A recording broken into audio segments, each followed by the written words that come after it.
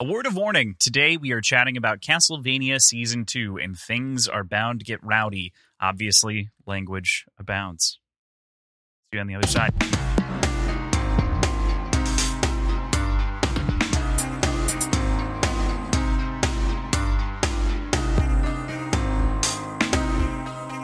You forgot to warn them about all the blood and gore and violence and stuff. Well, they would have had to. They would know that But you gotta from warn watching the show. Yeah, but what about when we get violent with each other, with our words? Why are we doing this before we do the?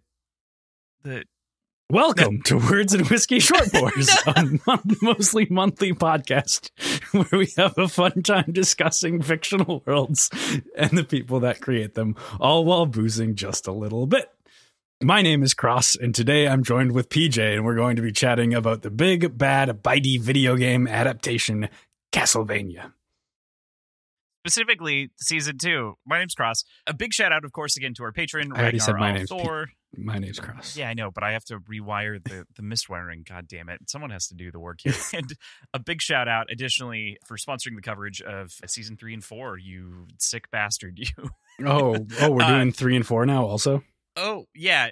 Awesome. You paid for the couple of months, so it's like, fine, I'll do it. I don't care. This is great. I'm having a fun time. So thank you so much. And we also are super psyched to talk about this and hope that you enjoy it. You, too, out there can sponsor an episode of either Short Pours or PJ Symposium by joining at the private party tier on our Patreon. So we're always happy about it. Always looking forward to it. I found a amazing TV show in this that I was planning on watching season 3 and 4 on my own, but now I get to watch it and talk about it with you.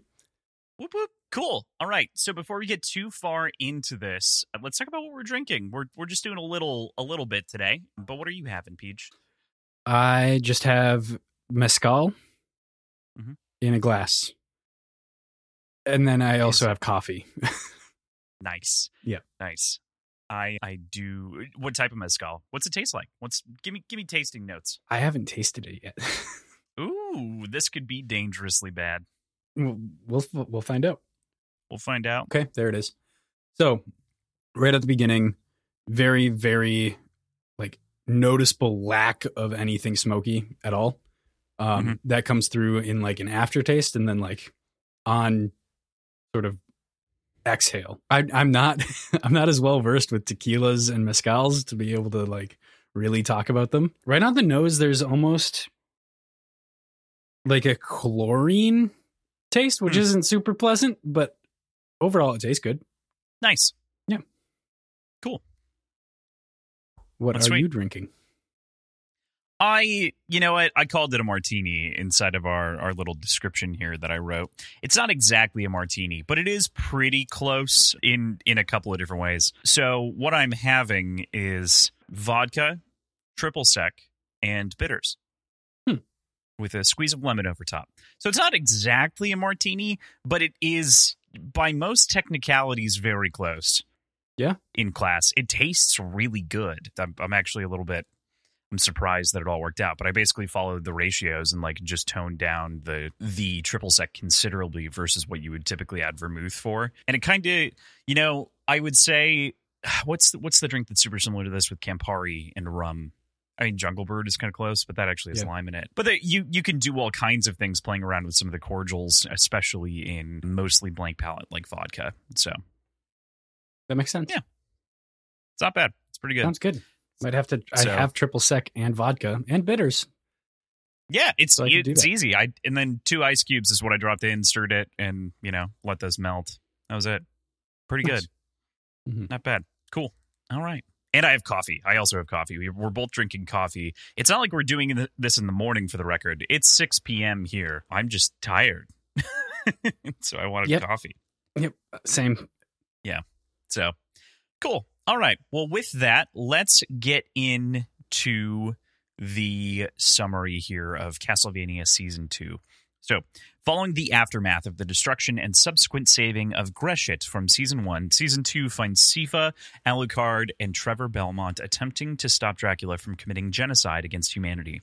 Meanwhile, in Dracula's camp, we're introduced to his generals, focusing on Isaac, Carmilla, Hector, and Godbrand, each with their own penchant for violence and motivations within that camp.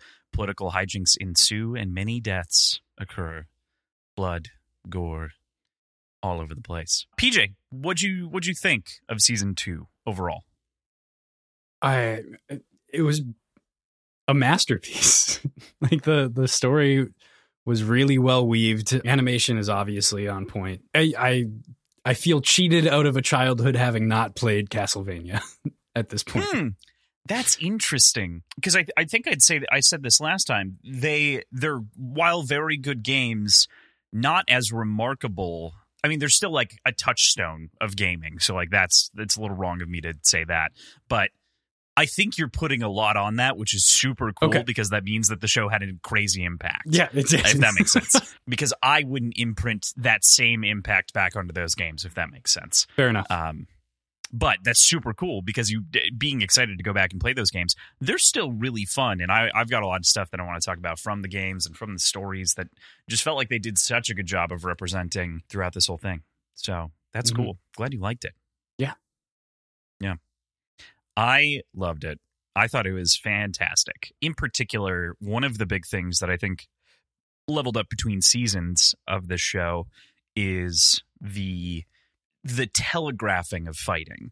So one of the bigger problems that I have in a lot of animation, not all, but like a lot of animation, anime, even video games, is that everything can go really quickly, and then you just get the internal dialogue of like, oh, well, I'm going to do this, or like I'm going to, make this move and like immediately do this to counter them. And there was just that like stop and breathe moment every time when a blow hits, that like you saw whomever was swinging next taking a second to like counter adjust, especially near the end of the season. I loved that. Similar, or I guess in that same vein, Trevor's fight with all of the demons that were coming through. Yes. And it was just a one after another instantly, as opposed to getting overwhelmed, allowed for those back and forth combats to happen really naturally. And I wasn't sure if that was an artifact of the video game that it's adapting, or if it was just more convenient storytelling or easier combat to choreograph. I wasn't sure what the case was, but it was noticeable, I guess. Yeah. Oh my gosh, I totally agree with you. And that was where I really noted it first. And then I also later noted it not only with the Dracula fight, but with Dracula when he was out getting those 40 people, when we had that flashback where he was kind of taking some revenge, not for wife, but just kind of hunting for people that had wronged him. But yeah, those couple of moments, it just adds a lot of flair to it that otherwise something can feel really fluid. For instance, comparison, we won't spoil anything, but I think The Legend of Vox Machina is incredible. I think it could take like a little bit of a lesson out of this playbook, that a little bit more telegraphing can make it feel, but that's a style choice. That's a style book choice too. I don't know. I liked it. I think I preferred some of the action here just in that way, but Legend of Vox is still right there, top tier with it. So, Yeah. That said, you asked the question about, like, I don't know if that's because of game. One of the things that I would say is kind of notable about the franchise is its use of, I mean, and this isn't entirely unique to it either, but it is a calling card, a trope, whatever you want to call it, is that they do frequently involve either phased or staged fights. So you might kill, for instance, one beast and then have another one jump in the room and the train change when it lands. And so like you go from having 3 platforms to just having 2, or to like dropping through the floor. And so that was just an incredible use of that visually. I loved that entire scene. It felt like something torn from a Castlevania game. Yeah, that's what I suspected. Yeah. We talked a little bit about this last episode when we talked about season 1. How much of like the sort of action and dialogue felt sort of video gamey to me. That felt less clunky here. And I'm hesitating to use the word clunky because I don't think it was a bad thing, but it felt more like a TV show while still maintaining some of those elements in this season, I think. Yeah, it definitely, as an overall note, I think the whole thing with the additional episodes breathed so much better, and it allowed for a lot more character moments, as opposed to having to kind of go A to B to A to B sometimes in order to get people in the right places for things to happen in the first season, which I still really like. But yeah, to that point, this season just levels up in so many ways. It is improved dramatically by that episode count. So yeah, you can understand why it got 4 seasons and why it's getting a spinoff. Is it really? Yeah. Nice. So, yeah, the story ends on the 4th season, this Castlevania story, but they are doing other ones because there are many descendants of the family Belmont. So, gotcha. Which is pretty neat. I like the idea. Mm-hmm. Cool. You want to get into the episodes overall a little bit? Just talk about some of the bits, some of the notes? No? Cool. All right. Well, that's our show. Thank you so much for listening. Next month, we're going to be talking about Secret Project 2 by Brandon Sanderson. We'll see you then. Yep. Bye. All right. So let's talk about episode 1. Episode 1 is titled War Council.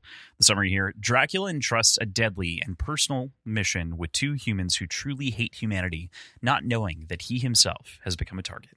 I love this episode. I love the beginning and just starting with the flashback, right? Just this idea of bringing Lisa back to like remind us of the reason that Dracula hates humanity now. And I think this season and the previous season does such a good job of humanizing Dracula that I actually never felt like he was the villain. I didn't disagree with any of the choices more often than not. I was like, yeah, that kind of fucking sucks, but I get it, man. Like, I absolutely can sympathize with that. Definitely not empathize, but like, yeah. Yeah. I had a tough time in my head even thinking of him as an antagonist. Right. But it's later on in the season where it gets very much genocidal and like... Yeah, oh, for sure. That tune changes a little bit this season. Yeah, for sure, yeah. But no, I'm totally with you. Early on, it's hard to fault him. Mm-hmm. Yeah. Yeah. I just immediately, so we get the scene where she's being the physic and handing out medicine and that whole thing. And I just wrote down what I thought was like the funniest response, which is when that like that fade happens to the fire from the fire of the building. I just immediately in my notes typed down, "Look what you made me do .jpg." For anyone who listens to any Taylor Swift at all. I was just like, yeah, that's definitely the gif of the episode for me, is just that entire idea. But we are introduced to so many characters, the bishop returning as well, seeing him not once but twice in this episode as a dead body and an alive person talking is fun. But we get introduced to Godbrand, and immediately I shook my fist in the air because I fucking love Peter Stormare so much. Yeah, this was awesome. Is there any crossover casting between the show and the games? No, the games weren't voiced originally. They're pre-voice lines in games. Yeah, gotcha. Yep. I don't know if any of the newer ones are, or even maybe some of the remasters, but yeah. Okay. This is such a perfect casting for this character. Mm-hmm. Amazing. You know what? Backing up, I think the DS games that I played did have voices in them, if I remember correctly. One of them did. Symphony of Night? Is that what that one's called? Or Symphony of Shadow? I'll have to double check, but I'm pretty sure that one did. But I mostly played with the audio off because I was playing in the car and other stuff like that with the family around. So, But they may have. But none of it's cross-casted. This is all just A-list talent being pulled in to do these shows. Does this character exist in the games? Not so far as I'm aware. Not in any of the games that I played. It's an interesting like adaptation, being that there are so many games to pull from, all with different storylines, all with different characters. There are the big ones that are clearly the player characters and the main antagonist, but all these supplementary characters, it's fun to guess whether or not they existed in the games. I just assumed that they did somewhere. Totally fair. There's a ton of like different notes that come from Godbrand 2 throughout the season that I really enjoy. And it appears as though I did just double check. He was invented for the show, so he does not exist in the game as far as the games. But there's a couple of different notes that I really liked from Godbrand, including one that introduces some of our other characters that I want to talk about here, the other antagonists that we get for the show. Hector, of whom is a protagonist of a game, and Isaac is his antagonist in that game, which is very interesting. But of Godbrand, Hector says something along the lines of, you don't do anything, but the only things that you do are like fuck, kill people, or turn them into boats. Or turn things into boats. And Godbrand turns around, he's like, what? We're Vikings. I need boats. I like boats. It's one of the funniest line deliveries of the entire show. I love it. All of the interactions with Godbrand. I won't fuck you, Camilla. I'm too pissed off. Yeah. Chances are good we're going to jump around a little bit here, but I guess I just mean in other episodes too. I think that's okay, because covering an entire season of TV is going to be difficult. We'll just try to give each episode's due and make sure we don't, miss anything. Let's talk about Hector. Hector is a tragic boy. Mm-hmm. There's some really bold insights made by Isaac and Dracula about Hector later on, referring to him as a child in a man's body, saying that he can only really understand pets. And to a certain degree, the actions make sense. But spending time with him and following him around a little bit, I don't think that's the case. There's a decent amount of compassion that he holds while still turning his back on humanity, but I don't think it's as like simplistic and cut and dry as they're making it out to be. Like there's a lot of like internal motivations that are up for question, and it's just a fun, deep character to explore. All of these characters are so well entrenched and developed.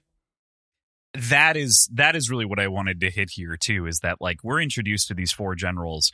Godbrand, as we know as the season develops, is mostly for comedy, like, and to like be the brutal side of vampires. He's representative of an idea of vampire, and that's totally cool. And I think that he definitely represents that thirst that's ascribed to him a bunch, and that's sort of a lot of people's general impressions. But Hector, Isaac, and Carmilla are meaty characters to dive into, especially from where they come from in their actual origins to Dracula, their relation to humanity versus themselves, and the way that they feel spurned by humanity, or perhaps the way that they spurned humanity of their own volition.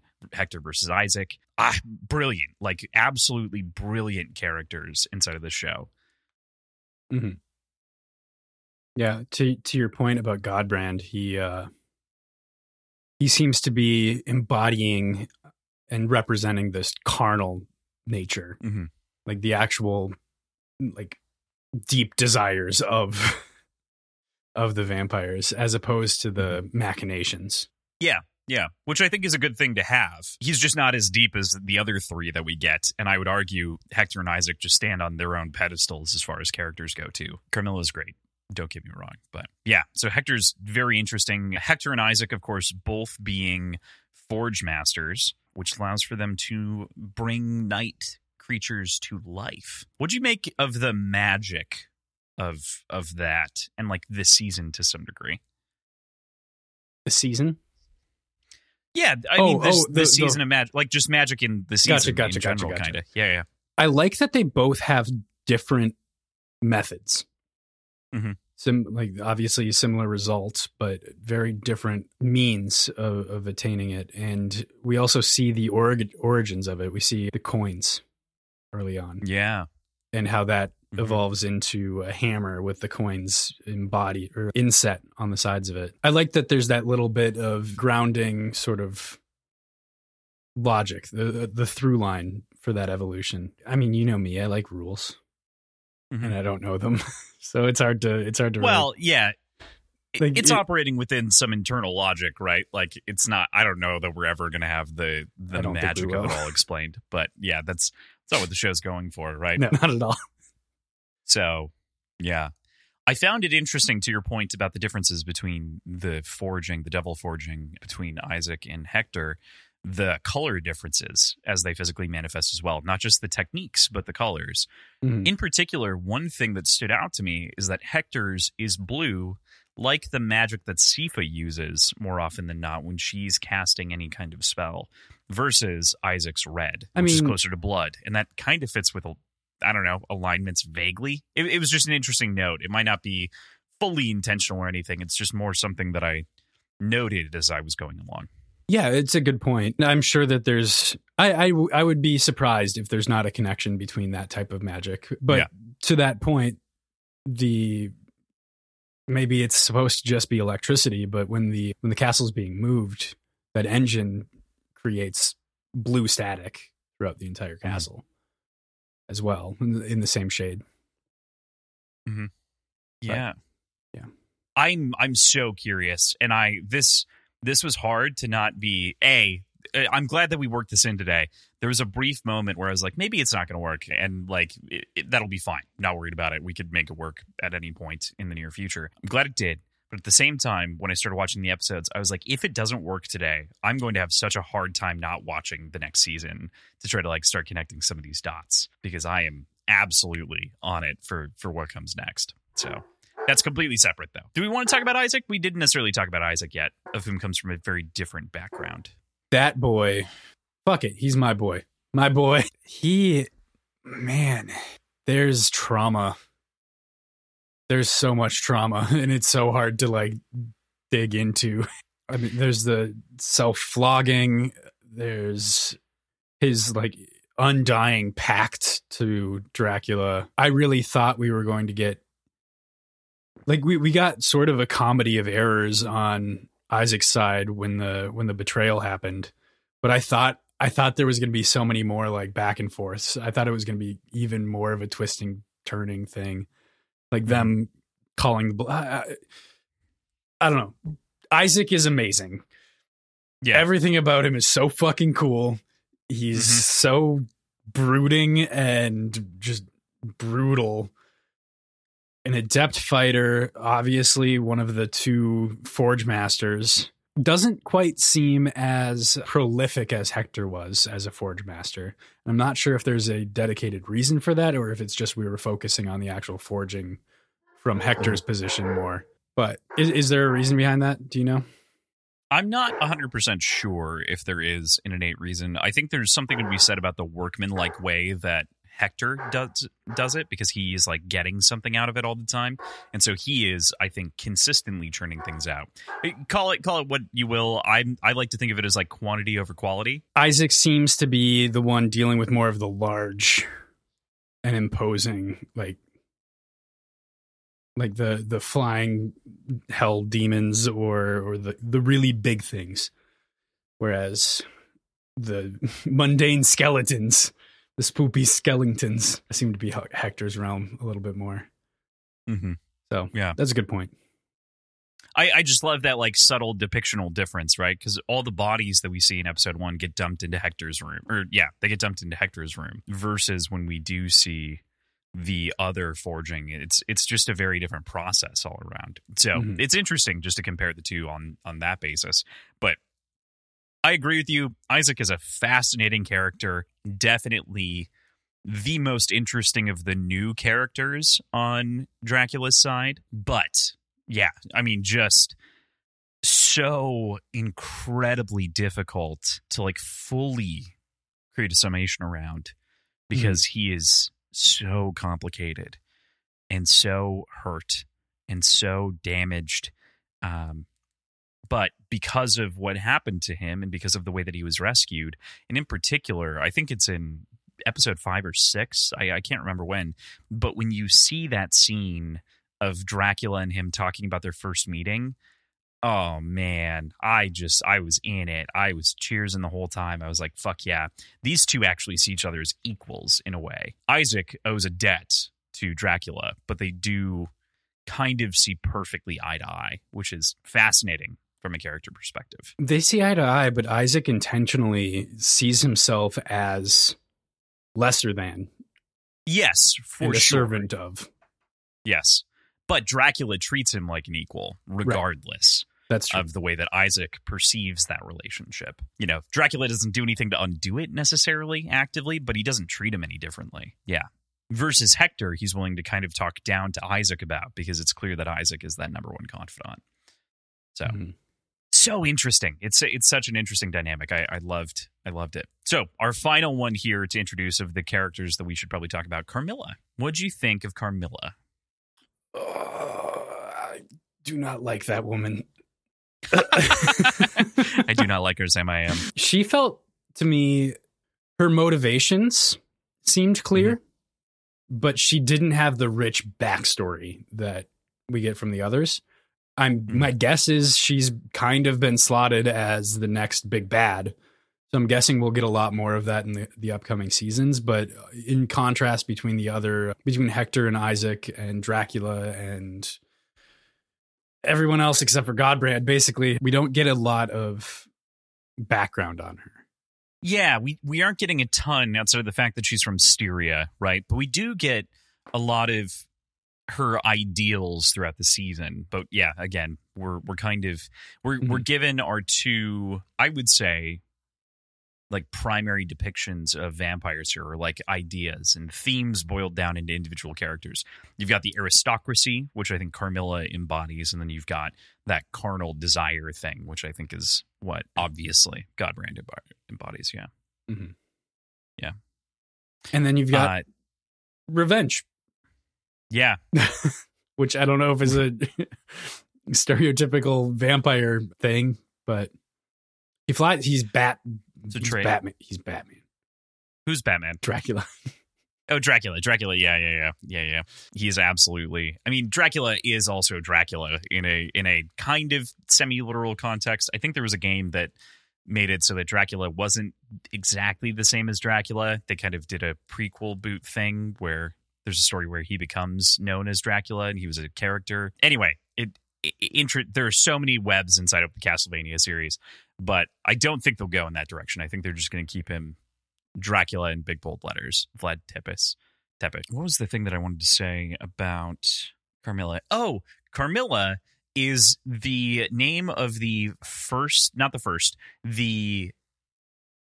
Carmilla, the novella, predated Dracula as a vampire story by about 26 years. Yeah. Dracula is not the first vampire story. It is just the biggest from the published works, for the record. Obviously, vampires are originally from folklore, so like you can't really say when exactly that story originated.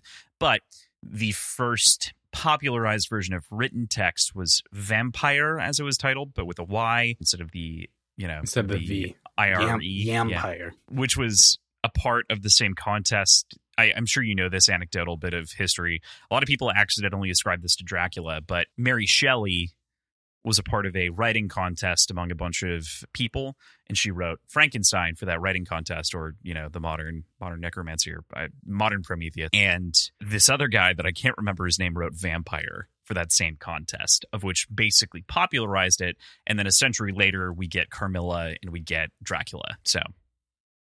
But wow, Carmilla brought it back to the fore after 100 years, and then Dracula cemented it as a piece of forever literature and emblazoned that name as the father of vampires on her head.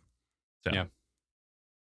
I mean, anyway, there's your it little could have bit also of been the actual living vampires that have evaded capture for the last several thousand years, but they're out there, man. I found out that they're living in Staten Island. If you want to go find some that are on Staten Island, they've got a big spooky house. There's a guy named Guillermo. Watch out for Guillermo. Definitely watch What We Do in the Shadows. Such a fucking good show. I did want to make mention of something because we did talk about the animation, and we've talked about animation now with the Legend of Vox Machina episodes that we've done. The blend of 3D animation here with regular animation is better than any other show. Yeah. I wanted to give that credit to Legend of Vox Machina, I think, in those episodes. This first episode shows that dodecahedron and starts to like blur it. Later in the season, you can see like clearly what they're doing is they're making these 3D renderings and then they're redrawing them and still giving it the same visual space and texture, especially the castle. It's less jarring when they blurs the line perfectly. Split between the two. Yeah, it's way better than anything else I've seen on it. So. Yeah. Crazy. And I love Vox, and I wouldn't even call that a criticism because I think that they do it incredibly well too. But this is just a step beyond that even. And this predates that by many years. Mm-hmm. So yeah, I mean, truly, I had to think about it. Like, I had to be actively looking for it in order to notice it. Like, otherwise it just goes unnoticed and is a very well done animation. Whereas something like The Legend of Vox Machina, it's pretty clear when they're switching styles like that. Yeah. So. Right. It kind of chops the scene into the other action sequence where you're going to have the 3D models interacting, which makes sense. I totally understand why they're doing it, but this is just perfect. So well done. So there are a couple of like small things that I want to hit. Obviously, we catch back up with our crew. We kind of meet them and reset the expectations. We see Greshit kind of recovering from the nigh apocalypse they experienced, cutting up a lot of bodies. We do meet little zombie dog Caesar, of whom is one of Hector's many pets, which is kind of fun. And we get to see a melting deer. And I don't like lawn puppies that much. Fuck lawn puppies. Fucking deer. Fuck that deer. Oh my god. Anyway, yeah, those were like the rest of my highlights for episode 1. Mm-hmm. Yeah, there's some brutal fucking gore and just dead guy stuff. Mm-hmm. Yeah. Yep. All right. Cool. I think we're good on episode 1. Let's move into episode 2. So, fun fact, we've already talked about most of episode 2, but episode 2 is called Old Homes.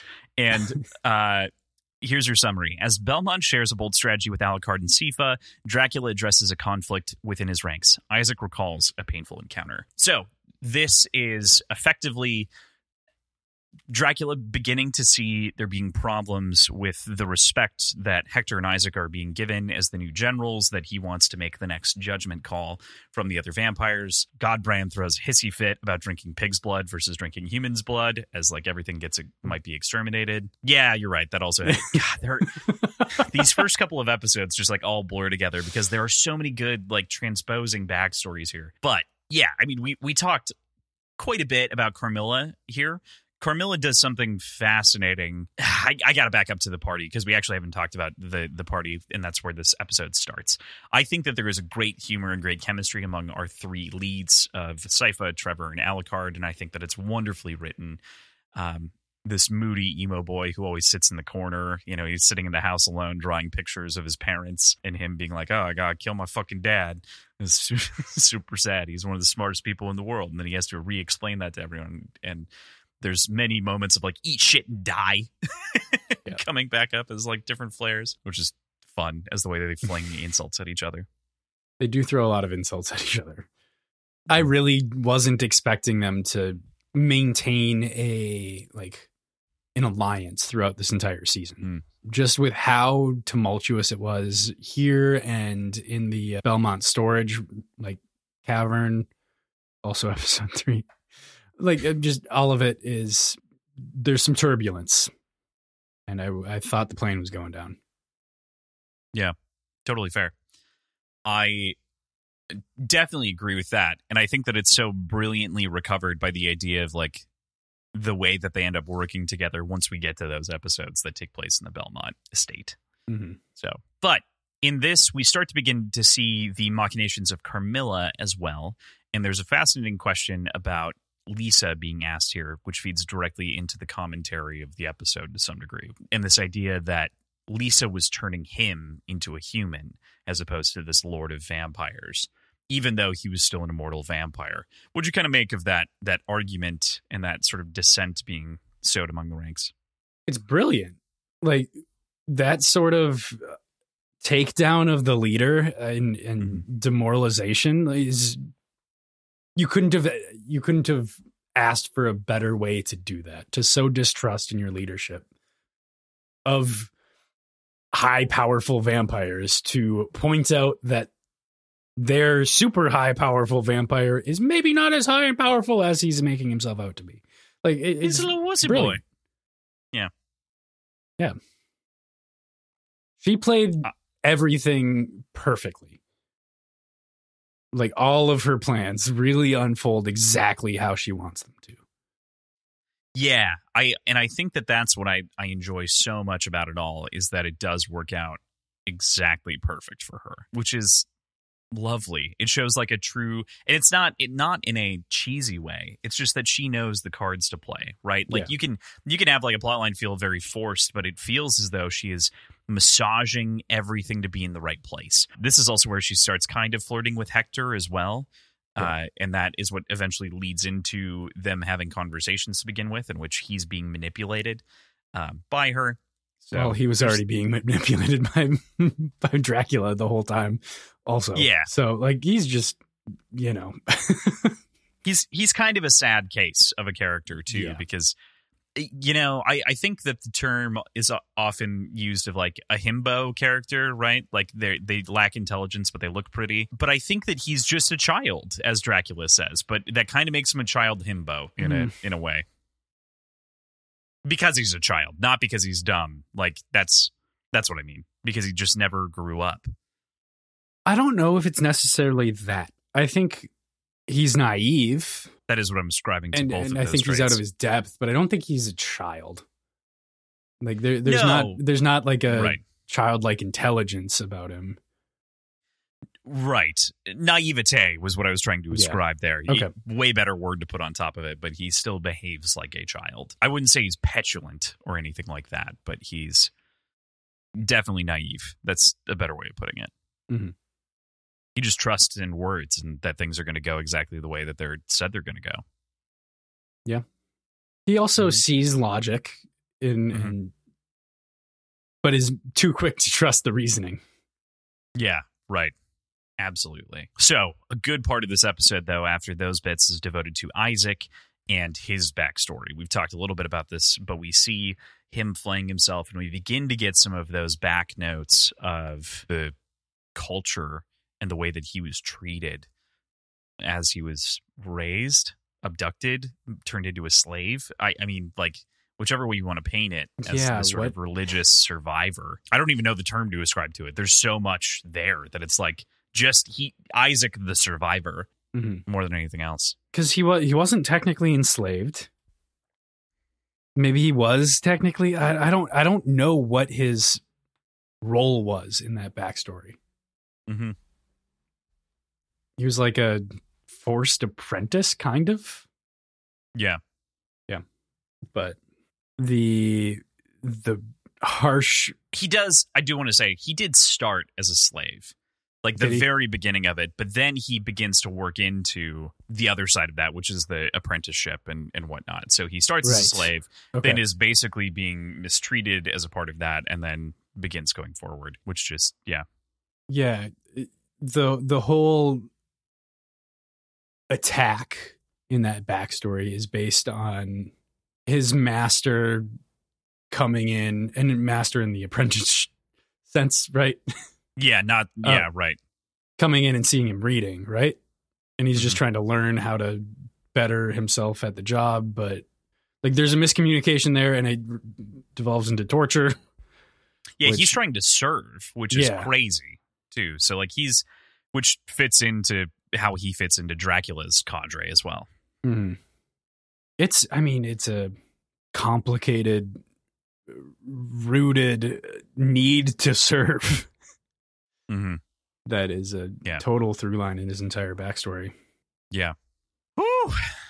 This is spicy. As a final note on this episode, we begin to see the seeds of Godbrand and Isaac's tension sowed here very close to the end of the episode. And I think that's great, obviously, for where that goes on the whole as it pays off. So with that, we have episode 2, of which is basically the summary of Isaac's backstory in addition to progressing everyone else's story, With 3, we move into shadow battles, of which gets into Hector's. So, our summary here.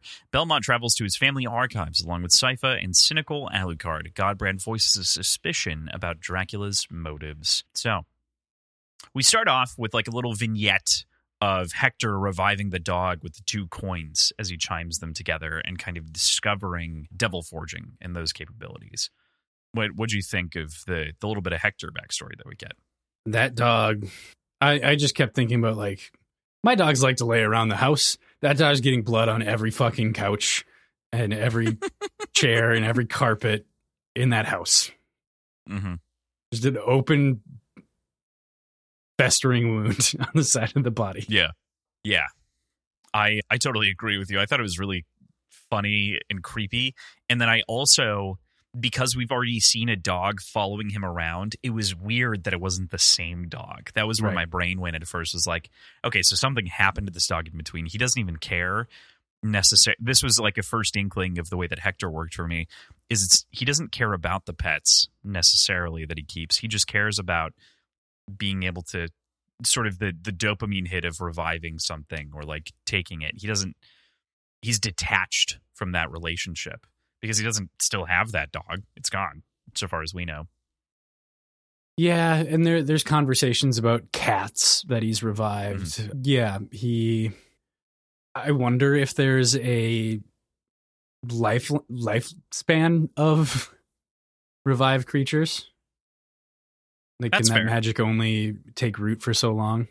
I don't know. I don't think that's explored at all. I don't think so. Yeah. I don't know. Also, does he ever have living pets? Like, where do these dogs come? Does he just find dead dogs and then he revives them? Or does he Wasn't that the whole point, though, is that this was his dead pet this time? This original one was. Yeah, right. But, like, now. Oh, yeah, now he's killing dogs and bringing them back and making them his. Yeah, that's totally what I believe. Headcanon, for sure. All right.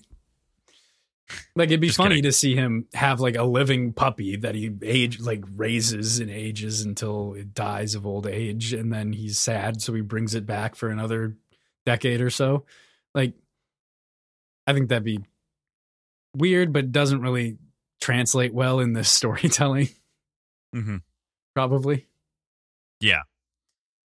Yeah, I think that it would still be a good thing, though, because they do still do this, and that's why, like, I'm stuck here sitting on this through line of the dogs not being the same, is because it's like, okay, well, what happened to dog A versus dog B? And I think that it maybe tells us a little bit about the character, rare. Or, yeah, exactly. Maybe he's just willing to trade out. Or dog A for dog B.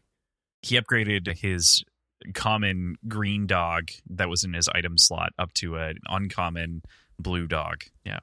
There's a legendary one out there somewhere for him, you know. He's just collecting them. He sold it to the vendor. This is a bad video game joke. We're fine. But, yeah. Did Castlevania have gear? Not any of the ones that I played. It very much Metroidvania style. So it's not an RPG thing. It's a collect something so that you can do new things. Gotcha. Imagine, if you will, because this also kind of comes up in this episode. You've got like a 2D map. And every once in a while you run into, because it's a flat game, it's a side scroller. So you can jump vertically, you can move horizontally. There's a lot of different spaces. But in the top left-hand corner, you need the Morning Star to get through the door. You need that whip weapon. And then you get the Morning Star in the bottom right-hand corner. You might be able to find the top left-hand corner very early, but you can't get through it. And so then when you eventually get it, it's like, oh, shoot, I can use this to do that. And so then you like go back through, which is classic Metroidvania style gameplay, which is really cool and very unique to sort of the genre. The most recent big game that kind of played around with that or did that explicitly, I think, that was super successful, I should say, that I'm aware of, was Hollow Knight. Very much revived and modernized the formula to some degree with modern controls and stuff like that. So, gotcha.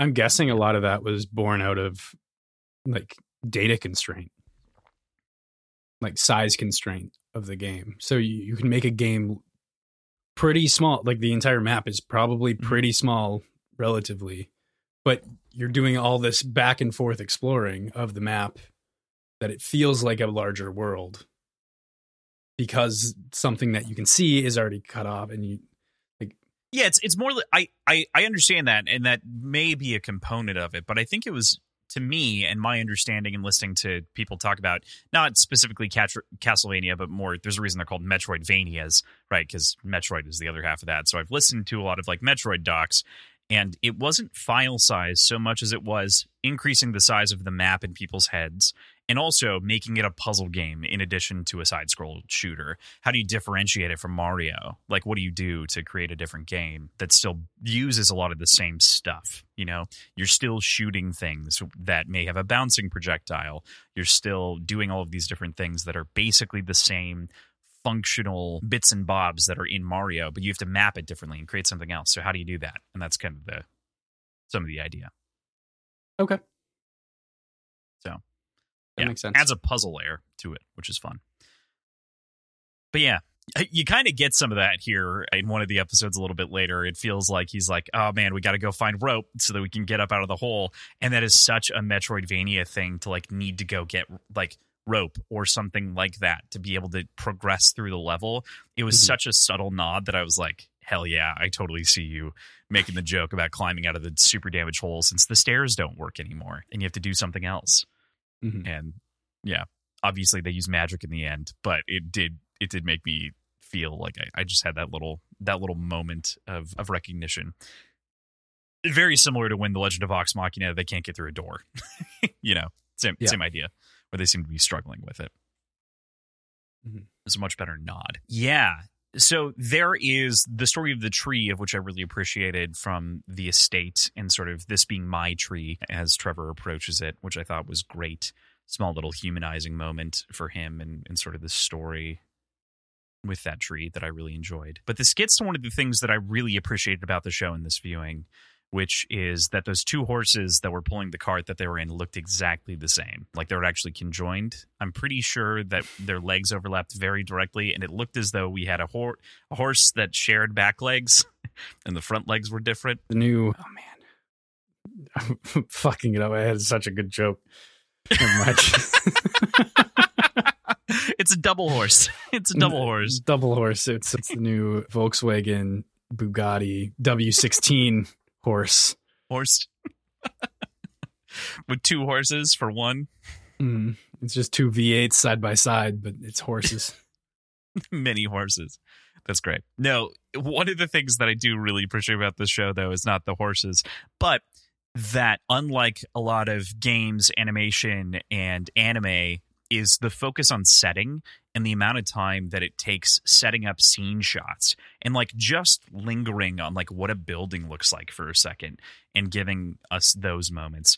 It reminds me of the like 90s anime that I really loved, and some of them that I've been like revisiting for the first time. Cowboy Bebop, lingering on like really close shots of like popping open the lighter and like seeing the lighter light and just living with that and not needing to have dialogue or action or something dictate what's happening on screen, letting the art speak for itself, which I just really loved with all of the Belmont estate.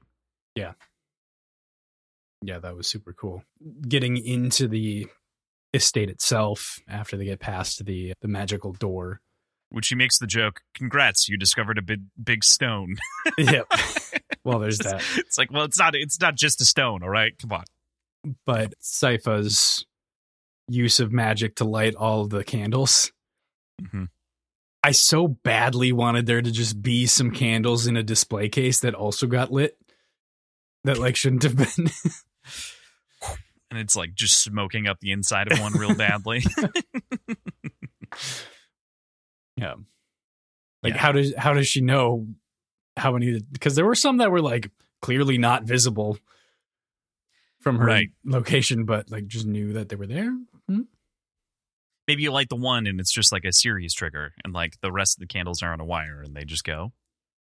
That's not it shows the lines coming off of I know in all the directions. Like it shows it shows her do it. Yeah, no, I'm kidding. But yeah, great point. The library also gets to one of my favorite bits of this episode, which I had mentioned, again, sort of the 2D puzzle of this whole game and the way that the games themselves were laid out. You may have like a visually occluded side room that you can't see because the art is in the way, but sometimes if you like walk into the wall or you swing at the wall, it would break, or you'd be able to just move through it naturally, and there'd be a chest there. And so it's such a cool reveal the way that they do this chest, I think behind the books or like behind one like segment of shelves. And they have to, like, get through one of he the can walls. see it. It's just like a broken bookshelf behind. Yes, exactly. So that's a great example of like you notice something that's out of place with the art, and you're like, "What is that?" And so you then either like run into it and side scroll over, or you hit it and then you get something that could be huge for you in the moment. And I thought that was such a nice nod to like the whole 2D genre of side scrollers like this that I was just like, fuck yeah, that's such a good little bit. Yeah, that was pretty cool. And the reveal of the weapon was awesome. Like, the Morning Star. That's the like the main or one of the main weapons that Trevor uses, yeah. It not only like the whip weapon in general is one of the main weapons that he uses, but the Morning Star is the highest in, I think, in almost every game that uses one of the whip weapons. It is the highest level whip. Gotcha. So it is the top gear that you can get. Okay. So, looks dope. Yeah. It's crazy. Yeah. Yeah. It's great. Yeah. Throughout all of this, Trevor is in awe. And Alucard is not. No, he's very skeptical. He's in a pretty depressing state. Yeah. Yeah, like it's. I would be too, I suppose. Mm-hmm. He had a pretty on point line about this being a museum to the extermination of his people. So, which he's not wrong. Like, he's not wrong. And Trevor never addresses, like, they never really address it one-on-one together, do they? They only get to it in the end, which I think is so interesting, right? Like, yeah, it's in the last episode where it finally gets to it of like, oh, you're kind of thinking about this the wrong way. These are tributes to both of your people in different ways. So, but that's to resolve a character arc in a moment and everything else. So we'll get there when we get there. But yeah, Trevor does not address it directly at any point. And one could even argue that Trevor is blissfully unaware of Alucard's feelings about being in the library at all throughout most of this. That's probably true. Yeah. And maybe not blissfully, because no one's happy in this show except for Sypha and Godbrand, I guess, sometimes. And even Sypha's not that happy. She just has a cheery disposition. Yeah, like she's tolerating the world. Talking about how God hates her. Yeah, God hates our people. That's fine. Mm-hmm. Episode 3 ends with the Dracula and Godbrand conversation about the preservation of society and like not being willing to eat pig's blood. And so this is what for Godbrand begins to swing him further over to Carmilla's side is, well, I get the shits from pig's blood, so I'm not doing that. I think it's a little bit more than that. Oh, it definitely is. But that's, yeah. I think this is the point where Godbrand starts realizing that these promises that Dracula is making are hollow. Mm-hmm. He's not planning on, like, he's starting to see that facade crumble. He's not planning on giving them livestock humans. He's just going to make them live on whatever they can. Mm-hmm. And ditch them once their use is done, basically.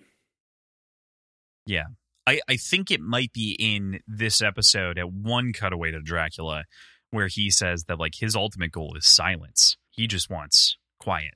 He wants to be done. He wants the world to be done. Mm-hmm.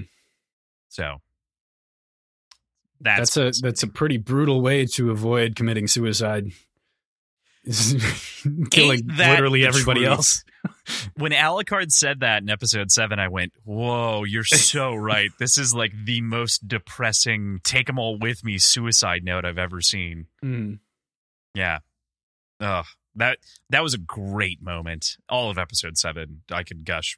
I could gush for an hour about it, so I want to get there. But we go to episode 4, and I love that it starts off with a Godbrand dream. I so believe that he was going to make it through to the end of the season and be maybe the big bad that like the group had to face. But I love the dream of it all, and then him waking up and being like, "Fuck yeah, that was a great dream. Time to go do it in real life." What'd you think of Godbrand throughout this? Godbrand, is this the episode he dies in? Yeah, at the very end of the episode. So quick. He is in so few episodes. I should read the episode title and summary. I'm so sorry. I'm not even drinking that much. Summary. Broken Mast. As Godbrand's thirst grows, Carmilla tries to recruit Hector. Isaac shows his loyalty, and Belmont shares a story with Sypha, a family story. Anyway, I'm so sorry. Yeah, Godbrand truly left a big imprint for somebody who's in 5 minutes of the show total. Yeah, if that, probably 10 at this point, but okay, yeah. 4 episodes, 20 minutes in episodes. It's probably about 10 minutes, somewhere between, yeah. Maybe. You think Maybe. It's not know. a whole lot. He wasn't speaking for all of those minutes, but yeah, he is in the background of a lot of conversations. But like you mentioned, it's mostly a comedic impact. It's mostly symbolic, I'd say. But it was so well done. So well voiced, so well acted. I love him. And I wish him the best in his eternal afterlife. Protect Godbrand. Even though he's kind of scummy. Like he's really really not a good guy. He's garbage. But at least he's true. Yeah, he's fun garbage. No, he was also a backstabbing bastard. Right. The whole time. Agreed. I meant that just he is fun garbage. Like he is an enjoyable fire to watch. Car burning on the side of the road. Yeah. That was directed at me, where I said at least he's true, and he's not. Yeah. No, he's true to his own goals, but self-aggrandizing perhaps. But yeah. So this is finally where the Carmilla kind of scheming against Dracula really comes to a head, as we see those schemes fully out in the open as she approaches Hector. And I put a little note here that it feels like she's making a big point of Hector treating things like pets, and it's very clear to me in this moment that I was like, I think Hector's going to become her pet in the way that this is being played.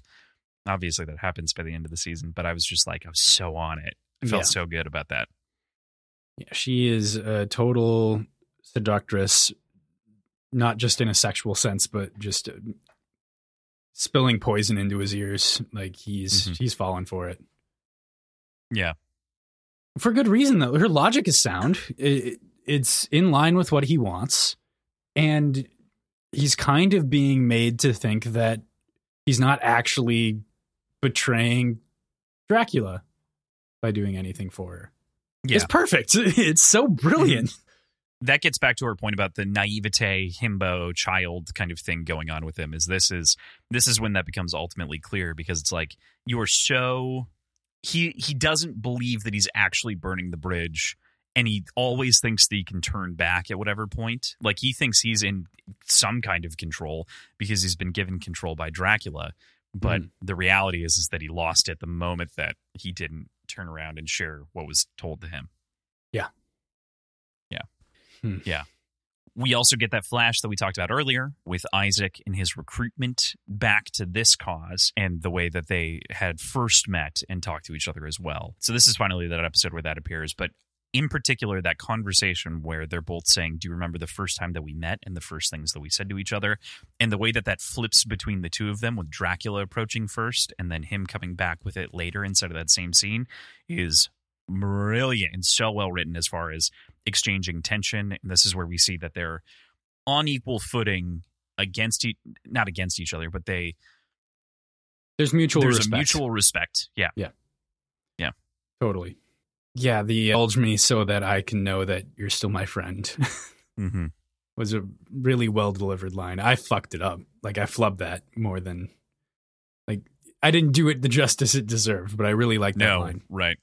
Yeah, indulge me by repeating the first thing that I said, or whatever it was. It's just so... Oh, it was so good. I didn't expect it to be so good. But, yeah. We already talked about that quite a bit, so we'll move into the next bit that I have here. I love that we go back to the library. We see our pair kind of exploring and talking about different things, and we get the difference in perception of sadness between Trevor and Alucard, and that breakdown from Sypha, of whom is very observant as to the two of them, and the way that they are both differently sad in their own ways, but that she can almost tolerate Trevor's sadness more because he feels human, I think, is the like core explanation here. Yeah, that makes sense. I think. What do you think? It's just I wasn't expecting a weird, somber downtime.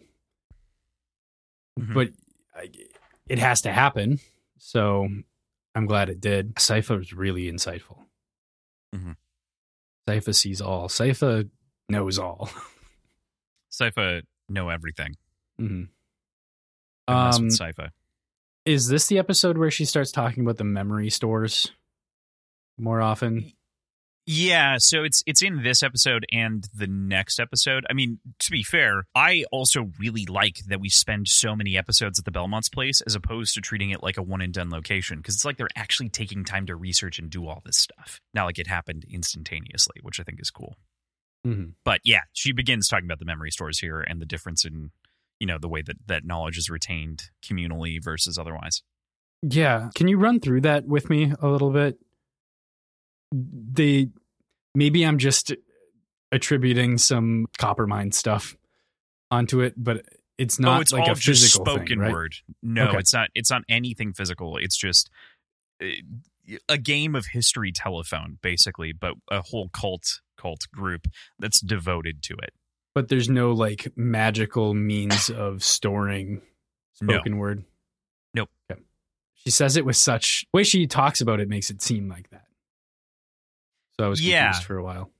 Well, I think it's because of the way that they're brought up, right? And this really gets more into last season to begin with. But I think that foundationally, the entire idea here being, the reason that she is this way and she knows all those things is because everyone is taught all of the things or is specialized in an area of like knowing this.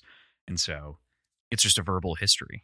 It's the way the humans used to do things. And I think that's what's interesting is it's like this is a manifestation of the past in some ways, and oral tradition and everything there. Mm-hmm. Yeah. Yeah. Cool. They share a blankie. They do you share think a blankie. that they're going to get together? Do you think that they're going to get together by the end of the series? I think we're made to think that, but I don't think it'll happen. Okay. All right. I don't have a good reason.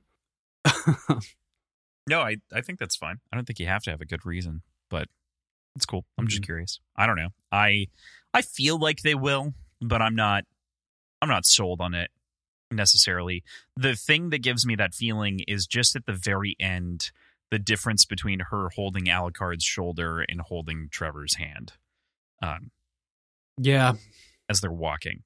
So that's my only thing that I'm really leaning on. And it's not like they're flirting directly. He's just being, they're just both kind of lonely in different ways. The blanket part felt a little flirty. A little bit, yeah. It didn't come across as much this season, but I'm still kind of remembering from the previous season. She seems so young. Like they do a good job of making her not seem as much of a child in this in this season, but yeah. She was definitely portrayed as a very young girl or at least that was my sort of perception of it in the first season. Whether or not it was true. Yeah, because she was trained to act like a boy. Wasn't that a whole component of it too? Yeah. Like she was, yeah. And so I think on top of that, it's like she's exposing who she really is. And I would attribute that to naivete again, like we're saying, which comes from finally leaving her culture to some degree. But yeah, right. I totally get that. Yeah, she does feel young. This gets into like the whole idea of, like thinking about like Unbreakable Kimmy Schmidt for a second. Have you watched any of Unbreakable Kimmy Schmidt? Do you know the idea? A long time ago, but yeah. The idea of like trapped in a bunker, escapes, abducted at one point in her life, and then is like brought back into society. Your mental age, because of that naivete and like being raised in a certain way, is completely different from the socialization that everyone else has had. So it does feel childish, and the naivete and that difference is where a lot of that comedy comes from. But in a more serious way, that makes it really difficult to parse the possibility of the relationships that they can have or the relationships that they should have. Like, would it even be a good thing if they got together? I think it'd be fine in this circumstance, but yeah, it's always something in the back of my head. Yeah, there's the ever looming question of, is this immoral? Yeah, right. Like, what are the moral implications of? Is she being taken advantage of without anyone in the relationship really realizing it? Right. Exactly. Yeah. And it's all above board, but where does that morally Where do you morally draw that distinction? Cool. All right. Well, we cut back to Isaac and the attempted recruitment by Godbrand to get him in with the rest of what's going on with Carmilla, and that goes very poorly, and Godbrand is killed at the hands of Isaac for that betrayal as he views against Dracula. Yeah, Isaac's a fucking badass and totally deserves to be a general in Dracula's army. Mm-hmm. Hector is a little boy. Fair. All right. I'll concede at this point. No, it's fine. I was so surprised when he didn't immediately go talk to Dracula about it until the reveal later, much later, several episodes from now, where he's talking about betrayals. And he mentions like they'll be taken care of without you even knowing about it at some point. Like he mentions exactly what he did to Godbrand without mentioning Godbrand. Was that a flashback? I didn't think it was a flashback. I thought that was just a comment. No. Oh, okay, yeah. He's reassuring Dracula that he'll take care of any insurrection. And he's already taken care of it. And he's already done it. Yeah. Fair point. Yes, totally. I was like, was that a flashback? And then I was like, I don't think so, because that's also when he brings up the Isaac thing that later happens the Hector thing, because he trusts Hector, which is unfortunate. But yeah. Man, brutal death. I was a little bummed, I'm not gonna lie, but at the same time I was like, what is Godbrand then? And that points us to where the rest of the season goes, which is that we're not going to follow these minor antagonists so much. It's about, it's about the big bad. It's about Dracula. Yeah, I was disappointed that we don't get more "Where's Godbrand?" questioning.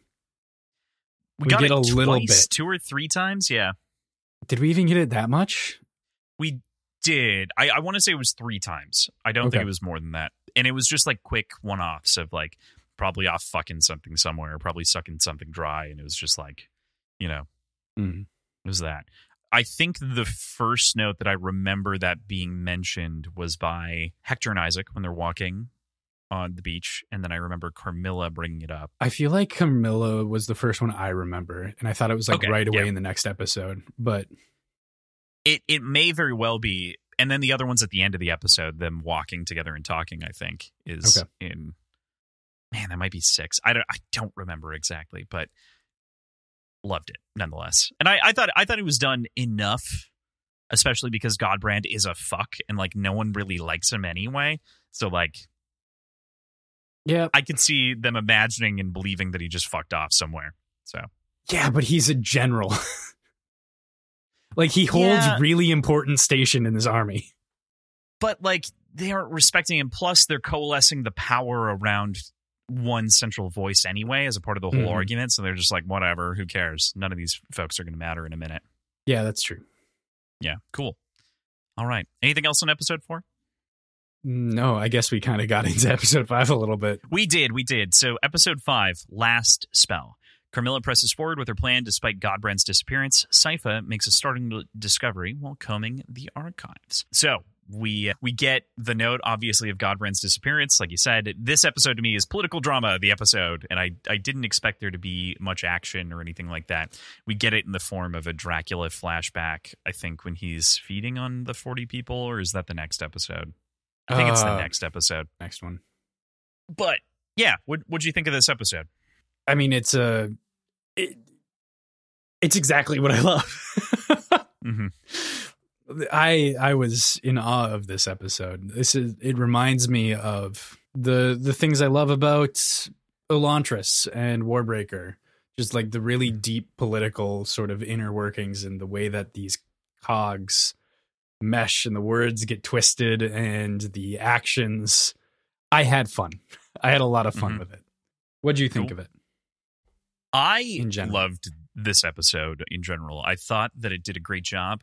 It also did a wonderful job of misleading me into where I thought the season was going versus where it ends up, because I did believe that Carmilla's plan was going to be the way that things were going to go, and that it wasn't going to be we weren't going to lead into the death of Dracula, but the subversion of him, and like basically just like, we'll keep him trapped. He'll be fine.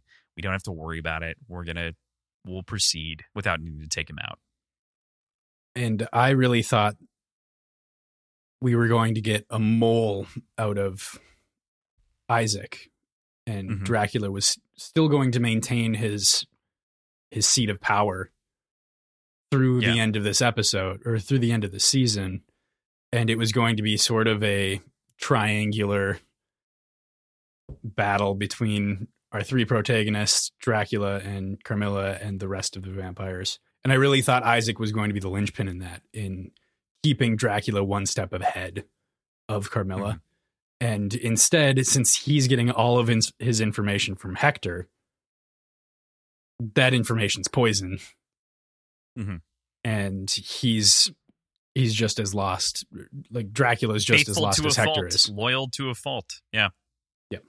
Yeah. Unfortunate. I totally agree with you, and that's why I loved this episode so much, is that you've got these kind of different moments, and I just really, really enjoyed that distinction as it was between. I think this is where I like really loved and like began to draw the line of the biggest differences between Hector and Isaac, not just in their backstory, but of the way that they approach loyalty and the way that they think of these things to begin with. Isaac is loyal to the person who saves him. Hector's still loyal to his species, despite being, so removed. He's not as broken. He hasn't seen as much bad in the world. He does make the comment, I think it might be this episode, about his true love is his work. Like, he just loves working. So I think to the point that you made earlier about the pets, it is a dopamine hit to create them. It might not necessarily be loyalty or a deep-rooted love of those animals to begin with. Yeah, he needs bodies to work with, and what do you do when everyone's dead? Like, what bodies do you bring back? I guess you could just keep bringing back rabbits, but that's probably less fun. I don't know if there's a gradient of fun, but yeah, I don't know. Flying pig demons would be weird if everyone had to drink pig's blood all the time. It'd be a challenge. But, yeah. This is the episode, by the way, that Dracula does feed, and I found it very interesting because it shows how different he is compared to the other vampires that we even saw in the episode with Godbrand, where they're feeding on the group. He is slow and methodical and can't be stopped. Like, he's not rushing around. He's taking his time. He's luxuriating in the pleasure of violence for himself and just kind of taking it all in. He's also not going so far. He's only getting back at those 40 people that wronged him, which is still a lot of people to just kill. But like, there's some restraint there. There's a method. This is a flashback, right? Yes, this is a flashback. This is pre Lisa. Yeah. Lisa. Yep. Okay. Yeah, and then dragging their bodies to make messages to everybody else was fucking brutal, but certainly plays into the Vlad the Impaler sort of mythos of Dracula. Yeah. But we already got that early on. We got that season 1. Right. It's just reiterating that and like reminding us that this is who this man was at one point. Again, it's making sure that I think this show does a really great job with a difficult thing of like making us care for Dracula, but also being like, you shouldn't care that much. And like, we get enough to make him definitely the antagonist, but not necessarily, and he is a bad guy for sure, because he's advocating for genocide when he's doing, but you can at the very least sympathize with him and that pain. So yeah, you can see the tragedy of it. Yeah. Also, Carmilla in the end of this ends up dropping that guise with Hector, not fully, but mostly saying that like, now you're mine, kind of. And yeah, that was great. She's right. He's stuck. Yeah. Stuck with her for a very long time, apparently. Maybe. We'll see. But yeah, he can no longer turn back and just lean into Dracula because he's implicated, because he actually did do the thing that's going to lead to the fall, including reviving the priest. I don't think we really get into this into next episode, but I think this is where he gets the body back. Yeah. Yeah. Pretty... He forges it. Yeah. It's so weird. I guess we can get into that later, but yeah, I'm failing to track the logic behind needing that priest in order to bless it, because it's a husk. It's a husk that's dressed like a priest. I think it's just a clergyman, right? But it is that guy. So it is bringing back his soul. And I would probably Is argue it bringing back probably his exactly soul? I think probably more specifically, that's probably what they had him do. Because he does have his voice.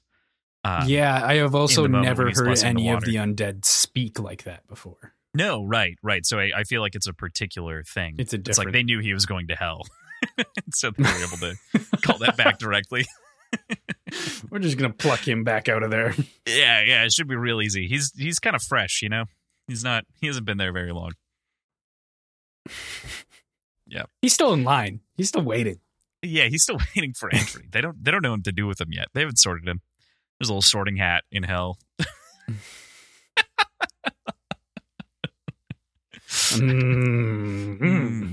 Level 6. Definitely level 6. Definitely level 6. Put him down there with the howler monkeys. Got it. Okay. Bring him down to level 4. Monkeys. If he struggles too much, just keep on going to 5. So yeah, that gets us through almost all the political machinations. The final thing that we didn't mention is obviously the biggest move here is convincing Dracula via Hector to teleport the castle to Brealia, the port city, so that way the people can't escape. Convincing Hector to convince Isaac, but that's kind of the big move here. Yeah, and it's again fucking brilliant. That Hector's used as this pawn here. Yeah. Spreading poison knowledge as though it's truth because he believes it to be truth. Yeah. Perfect. Because he thinks that's going to be the actual thing when in fact he's one step removed from the actual plan. He's literally being steps. puppeted. Yeah. Like a pet. So the other side of the story is played a lot more low-keyly as they're exploring more of the Belmont archives. We see some flashing shots. We get some inspection that's going on, of course, as we find the last spell. It's not really the last spell, but it's a new one that she's never known about. And so Sypha begins to parse out and complete the spell that seems to allow for them to potentially teleport the castle themselves. What'd you think of this section with Trevor digging around and finding random family artifacts and weapons, some throwing knives, Card being sad boy? What'd you like? So I completely misunderstood the castle thing that Sypha discovers because she refers to it as being locked down. So I didn't realize that she could also move it. Yeah, so she thinks that she can make it move. The spell was to lock the castle in place originally. Oh, okay. Gotcha. If that makes sense. So that's why she thinks it's incomplete for what she wants to do. Yeah. I understand now. Like I understood at the end when she actually does it. But throughout I also all of was that, jarred by that and I rewound too because I was like, what? Wait, you said it was going to lock down. And then I hopped back to the other episode and you're like, where are you at? And I was like, I'm back in episode 7. Just give me a second. Or 6. But it made for my misunderstanding of it made for a really good dramatic episode coming up because it was totally like now Sypha is working effectively for Carmilla without realizing like their plans are coming together for each other. Oh, that sucks so bad for Dracula. I was like, you gotta be kidding me. Like, you deserve what's coming, but like, yeah, this is how you get caught unawares with a massive army. No way that we get to the end of this without this going precisely the way that it did, which is awesome. Totally. Yeah. But yeah, I was my mistake in understanding made for a very, very jarringly dramatic episode going forward. Well, it's not in this episode where that's fully detailed. Okay. Yeah. Gotcha. It isn't until next episode where they talk about being able to visualize it. She's like, maybe I can move it if we can see it in the mirror. Gotcha. But they're also talking about like translating languages. This is where we get the God hates me bit. They talk about Adamic, which is or Adamic. I think it's Adamic, which is the original language of humans, being from Adam and Eve in the garden and the tree of knowledge. This also solidifies that we had talked about this in the last season. This solidifies the idea of there actually being a God in this world, like a capital G God. Well, I mean, we're dealing with the Catholic Church. Yeah, but these are people of whom are like fighting against God or believe that they're going to be struck down by God. So like, I didn't think, for me, when we talked about it last season, I was like, I don't know if if God is real at all in the context of this story, right? Like it doesn't, we got the opposite picture, but it seems as though that's not a reciprocal thing in any way. But I think that we do get some notes of like holy water being effective and then that working, which is interesting. So that maybe gives the perception that the world paints that God is real. I still don't know the answer to that, but it does seem to give more evidence. Yeah. Yeah, it seems to be. Yeah. There's something truly magical about what happened to that water. Yeah. So I would think, even though it was a cast into hell and retrieved soul of a bad priest, it's still able to call upon God to bless an entire fucking river. Yeah. Wonder what later, like, centuries old implications of that will be. If it'll stay holy. Well, it seemed to not, at the very end of it, there was something that made me believe that it's not actually holy anymore. After it all got swept up and spun and like the castle teleported, there seemed to be something there. I would have to rewatch it, but it didn't seem like it was, because either it hit some demons or it hit a vampire and it didn't kill them at that point, when it very clearly was boiling them alive and murdering them before. Yeah. Like a short-term cast or something. Yeah. Right. Is this the episode where the 4 fights happen with Trevor, or is that the beginning of the next episode? That is episode 6. So yeah, that is the next episode. So gotcha. We'll move on there. But we do end the episode with the beast slamming on the roof, and that's where she's like, "Oh, that might be God," and they're like, "No, it's not. That's something else."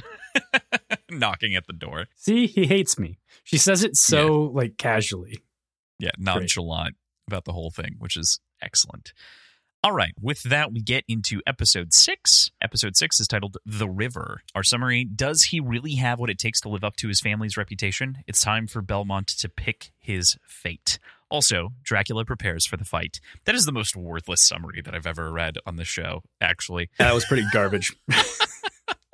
I know that people actually have to go in and write these, and they're very difficult because you only have so many characters. I've said that before in the show.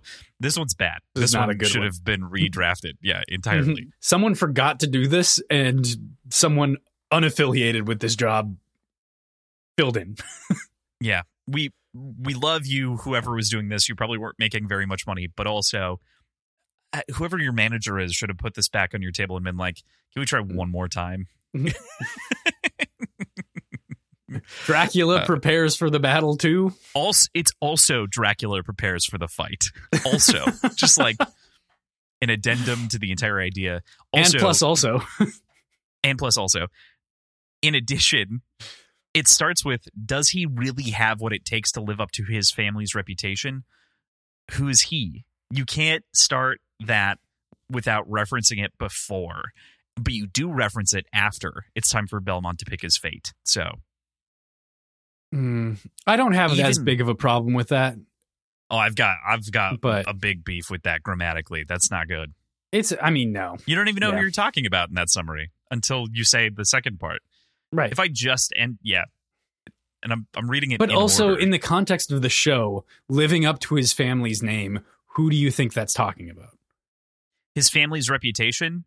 It could be either Alucard or Belmont if it's just that sentence. That could have been the intention. I think that's bad. That's fine. I'm just trying to defend this poor fired soul's body. They're probably writing many other descriptions. They're probably doing great. Or they've moved on from copywriting to actual work. Not actual work. Copywriting is... Maybe no, but holy shit. I'm so sorry. Copywriting is actual work. I know copywriters. Oh my God. Cool. With that, let's actually talk about the episode. So let's actually talk about the episode. This is where we get that cool fight scene that we've talked about a bunch, and sort of the beginning of like really appreciating the way the combat is done in this show. Mm-hmm. Yeah, we get a variety of improv weapons, I guess, that get smaller and smaller and smaller until he's like, I am wielding a stick. Fear me. Yeah. Basically. And he uses that stick into the next episode, which is funny. Yeah. And it's the demon stick that he stole at one point, which again gets to that, like, you pick up the tool, you use the tool for the job that it's meant for. It's sort of nature of the game too, where it's like you gradually build your set of gear that you're attacking and killing people with. It's the best example of a boss dropping loot and then picking it up and then using it against the big boss in the next episode, which is solid. There's a comedic note in here, too, before he actually makes the choice. He's confronted by Alucard. You know, they've got two things that they need to do, looking in the mirror so that they can actually lock this down and see it, so that they can do the magic to begin with. And then you've got Sypha, whom has to actually do all of the spell shit. And so that leaves our boy Trevor to make a choice between whether or not he's going to fight the demons, or is he going to be a wuss and not do anything and run away again, that Alucard presents him with. But he makes the right choice, of course, for the family's legacy and reputation, as our poor copywriter wrote. But he fucking puts the board up to the door because he's like, I don't want to do it, kind of, maybe at the last minute. And he like grabs a board and he's trying to like, can I like nail this down somehow? And then he like kind of puts it up against the door handle and it falls. And it was just like, that's so fucking funny. Like, it's just like, maybe this will hold him. Yeah. I don't know what I thought of that, but it was very funny in juxtaposition with his conversation with Sypha about being useful and like getting something done. It reminded me of when he was like super hungover towards the beginning of the first season, which we don't really see. We don't see him drinking at all this season, do we? There's a bit in the first episode where he's holding a bottle. He finds a bottle, but the bottom's broken. And she asks if he was drinking because he was kind of acting like he used to when he was drinking. And he's like, I wish. But yeah, I don't think he drinks at all. Mm-hmm. Interesting. Yeah. But I don't think it's by choice. I think it's just by circumstance. But he might want out. Yeah. Yeah, totally. I think it's by circumstance, more or less. But it would be interesting at this point to give him that choice or that luxury of making that decision. So I think that would have been an interesting move if they would have done that. And I think we're being set up to see that. It's circumstance right now, but it's proving that he can do it, so it can be a choice later. Right. Yeah, I totally agree with that. I think you're right entirely. There's a line here that's said too, I think by Alucard, who's talking to him, and he says, your involvement will directly change the nature of this battle.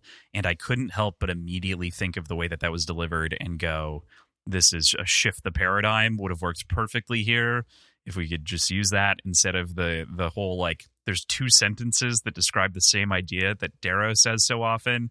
And I was like, come on, dude. I just, I got immediate Darrow flashes in my mind.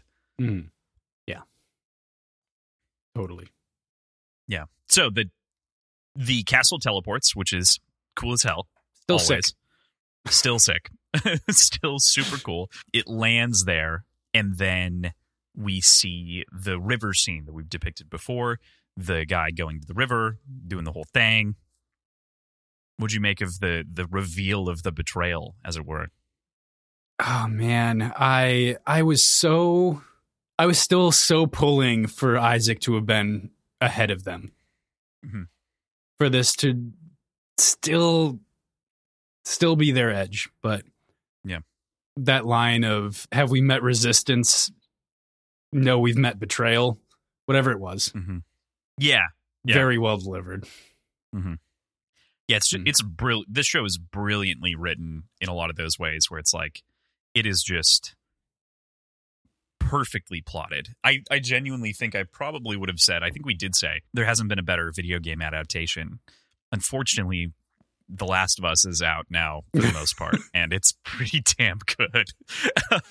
So I think we got a couple that are neck and neck for that top spot. Arcane is also incredible, so there's three. But I feel pretty good about saying those are the top three. So Arcane, I feel different about. There is an an existing story, but it's not quite an adaptation. It's a story about some of the characters that exist within that world.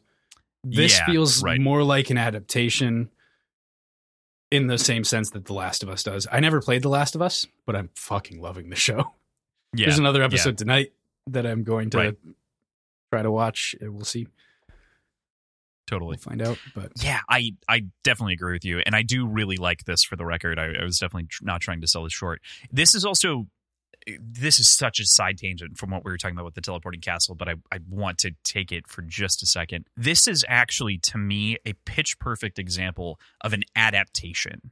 The idea of taking like a core foundational world, taking all the pieces, and then spinning them out so that they feel appropriate, but telling a story with those chess pieces versus just taking text and turning it into this exact same product.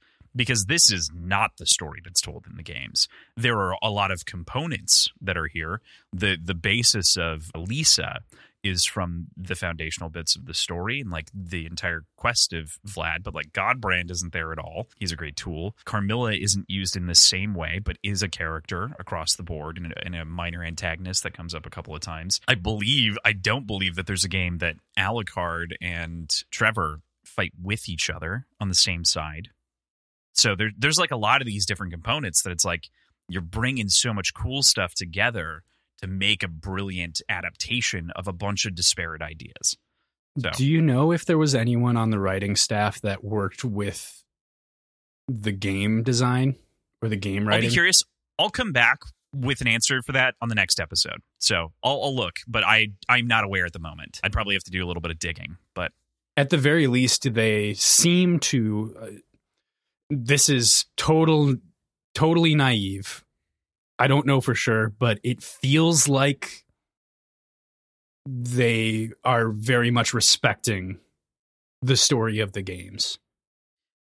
Of the games that I played, yeah, but obvious liberties. So, like, well, yeah. I think the first thing to think about, for me at the very least, especially given the context that I have, is this is just a well-told story, regardless of the skin that it's in. Like, that's first and foremost. Is you're not leaning or depending on anything else. And this is just a good story with great dialogue. And it is also an adaptation of a thing. So there is some like added fun there. If you can draw those connections, it's more like Easter eggs as opposed to the full breadth of a thing. Okay. If that makes sense. Last of Us comparison, that isn't really a spoiler. The comic books feel like Easter eggs because they use identical titles. There's a couple of posters on walls that are bigger things that you see in the game more frequently that are also on the same walls or that are tie-ins to other things. So there's Easter eggs in both of these good examples, and they aren't. Neither is exactly a one-to-one replication of its original source material. So anyway, cool. So they teleport. We see the river be corrupted, and we begin to see the effects, of course, as it does kill the demon pastor, of whom seems to dissolve. We hear his crummy, shitty voice again. Man, that guy. But I love that you call it corrupted. The corrupted water? Yeah. I mean, the holy water? Yeah, it's corrupted. It's corrupted. What do you mean? Cypher would say it's corrupted. I mean, at its core, you're not wrong. It's just typically those are... Oh, yeah. It's a little oxymoronic. Yeah. Yeah. Yeah. Yeah, you're right. But that ascribes, I think that entire idea ascribes a morality onto that. And as we talked about in season 1, our moralities are kind of inversed here, or at the very least are not presented as just a fight of good and evil outright. It's two evils, even though they view themselves as opposing forces. And then our trio are the good guys. So, yeah. Anyway. That's just another side tangent on the whole thing. But good point. Good point. It is a bit of an oxymoron.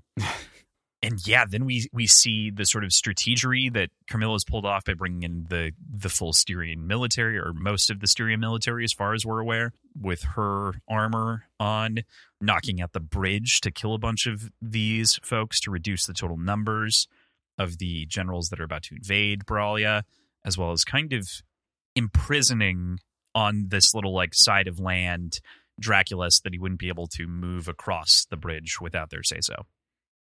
Right. As they try to capture him. So, yeah. Did they have a plan for the teleportation? I think get to him. Okay. It seemed to, especially in all of our understandings, it seems to take a decent amount out of him to teleport. So that was the only other thing, is like, it's a draining process, it felt like. But yeah. And clearly teleporting too many times will just fucking melt the engine. Yeah, right. Could be the other side of it too. That could be the other problem, is that like he can't teleport immediately. Mm-hmm. Yeah, I think they were just trying to get to him first. Okay. I can get behind that. I love the dipping the castle into the water and clearing out basically everybody on the ground floor. So yeah, they're obviously like, oh my god. So this goes from like brilliant, perfect strategic plan to Trevor fighting off the beasts to then moving to Cypher and Alucard like holding the mirror open, which is, I love. We talked about this in season 1. I love that mirrors are used as a source of magic for vampires in this show, and this was just another example of like, oh, that's so cool, because generally mirrors are proof that you are not a vampire. So it's just another fun spin. But Sypha not having the spell perfectly worked out, like trying to teleport and just like moving it a couple of inches and then moving it again, and like the splash of water that equalizes the army, and then accidentally, like you said, dipping it in and wiping out the entire first floor of soldiers that are fighting. It's just like, I just went, well, what the fuck's that mean? Like, where is this going? It was so good. Speaking of sort of a twist on things as far as vampires go, we don't get a lot of the really traditional like weaknesses that vampires have. We get the stake through the heart thing, but we don't get anything that I can remember with Silver. Rushing water doesn't seem to be a problem because they had to bless it. Like if rushing water was a problem, they wouldn't have to bless the water. Yeah, right. Well, I think that was specifically to even out the numbers. So like crossing waters is a big thing for vampires. Like that's the thing. You can't cross rushing water. Is that what it was? Okay. Yeah. No, like historically, mythologically. Yeah, as a comparison. Which is also unaddressed here. I think that's why they blocked him off on that island, though, so that he also couldn't leave. So then if they could break the engine, it was basically like he was trapped. I thought that's what it was, or the idea. Yeah, but then was. why bother blessing the water? It's addressed early on. There's also another question with garlic brand. Yeah. Like season 1 garlic being a sort of precautionary thing that he laughs at. Like any of them are just completely like thrown out, and it still feels so vampire. You know? Like I just appreciate that they're able to do that. Yeah. And this harkens back to the Isaac episode, but he says, invite me onto your threshold. And I question whether or not that the necessity of that invitation is because of the base vampire lore, or if because, again, he just respects Isaac that much that he's asking. Because it seems like he's already past Isaac when he goes to visit and recruit him. Like he's already moved into the house. Yeah, so it's a formality of like, allow, again, like leveling the playing field between the two of them, which I think is brilliant. Yeah, totally. Yeah. Oh, so good, so meaty, so tasty. But yeah, to your point, there is like this constant question of like, which ones are legit, which ones aren't legit, which I think is great. It's great to keep us on our toes. So yeah, but yeah, I don't think to your point, I don't think we've gotten anything with Silver yet, unless the Morning Star is Silver. In the game, it is, but I think in this, it just seems to be blessed or some sort of forgery, like just forged weapon. I don't know. That's interesting. We can dig into that. Again, we're coming back to talk about season 3, so we'll answer some of these unanswered questions maybe in the in-between, either by the season or by rewatching or engaging with the wikis or whatever we need to do. So forgetting that we asked the questions entirely in the first place. Yeah. True. I love the line that Trevor has about there being the Belmonts still being alive and like them not being able to kill them. Like they're still Belmonts, and so you will not go further than this. Was just such a good moment of him embracing that choice to actually fight back. Yeah, and embracing the family and the role. Yeah, obviously we already talked about this, but the episode mostly ends with that backfired gambit with the holy water killing a bunch of people. Hector and Carmilla barely make it out, staying in Brielle, but the castle does end up being teleported almost directly on top of the Belmont estate. So, any thoughts on that? What a place to put it. All right. let's get into our 7th episode here, For Love. This is such a good episode. So the summary: with nothing less than the future of humanity at stake, Belmont, Alucard, and Sypha do battle with their immortal enemy, Dracula. Let it be known, I see the pun that you did, copywriter. I see the pun with the stake and the Dracula and the mortal enemy. Mortal enemy. Like, their immortal enemy, yeah. There's so... This is a better written one. This is clever. I like this. Just have to give some credit back. Lot it right back. Do you think it's the same writer? Or is this the replace? This is the plucky intern that suddenly got a shot. No, I want to believe it's the same writer and not a new writer. Oh no. All right. So we've begun to see the red moon, and I just had like this question of like, is it actually red, or is this like his bloodlust that's fueling the red moon? The red moon is a feature of the games occasionally, depending on the game, that kind of shifts the level design and like what you can access or what you can't access. It's a stage, basically, of where you hit in the game, in some games. So I thought that was an interesting homage. Yeah. I want to know your thoughts. Didn't really make super big note of it because it just seemed like a cool title or like intro shot. Yeah, every time the moon is on screen, it's red again, and Dracula's eyes are also red at the same time. So it's like both things changed at once. I did notice his eyes, and you see that bloodlust go away right before in the bedroom. Yeah, in the bedroom when he's coming to the realization that he's trying to kill his son. Yeah, horrifying. Is the moon red after that still? No. So that's, again, the moon shifts when his eyes shift. So we see a shot out the window of the moon and the light coming in, and the way that changes even on the floor. So there's a lot of subtle things that are great about the moon throughout this episode. I made note of this earlier, but I really loved the moment where they're like, okay, well, we have to climb out of this and we can't use the stairs, so let's go find some rope. Again, a great homage to the way that the maps change throughout the games and the way that sometimes paths are blocked and you can't go back in certain areas. Because demons fell on it. Things. Because demons fell on it. And so you got to go a different way around and out the castle. It's a big, big thing. We then get to the fight scene of the castle. Right. So we then move into the first fight of dispatching the sort of council of generals that remain. And they're the unnamed ones. They're the ones that have never talked, but that we've seen in almost every scene. They've killed people with Godbrand. And what a fight it is as our trio kind of combines and makes this push into the castle. Yeah, there was the one decapitation right away. I'm like, oh, fuck yeah, I mean. we're in it, bud. We're in it. There's the ice wall split that happens as like there's that entire duel that Sypha has with the one guy that like attacks her very directly, and he's like running on the wall, and you're like, oh shit, that's clever, and then she just swings it up through him, and we never see like the two sides of him split in half, but we know that that's what happened because we see the blood spray, which is just a great depiction. Would have been cool to see, though. There's also Alucard's sword, of which flies and fights kind of not by itself. It's definitely controlled by him and guided, but the way that he withdraws it by pulling the sheath off and just having it float there. Very... What's his name from Guardians of the Galaxy? I know exactly who you're talking about. It's Peter Quill's dad. Mary Poppins, y'all. Whistle dude. Whistle dude.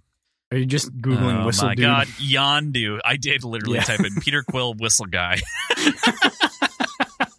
Yondu. Jesus, couldn't remember it. Yeah.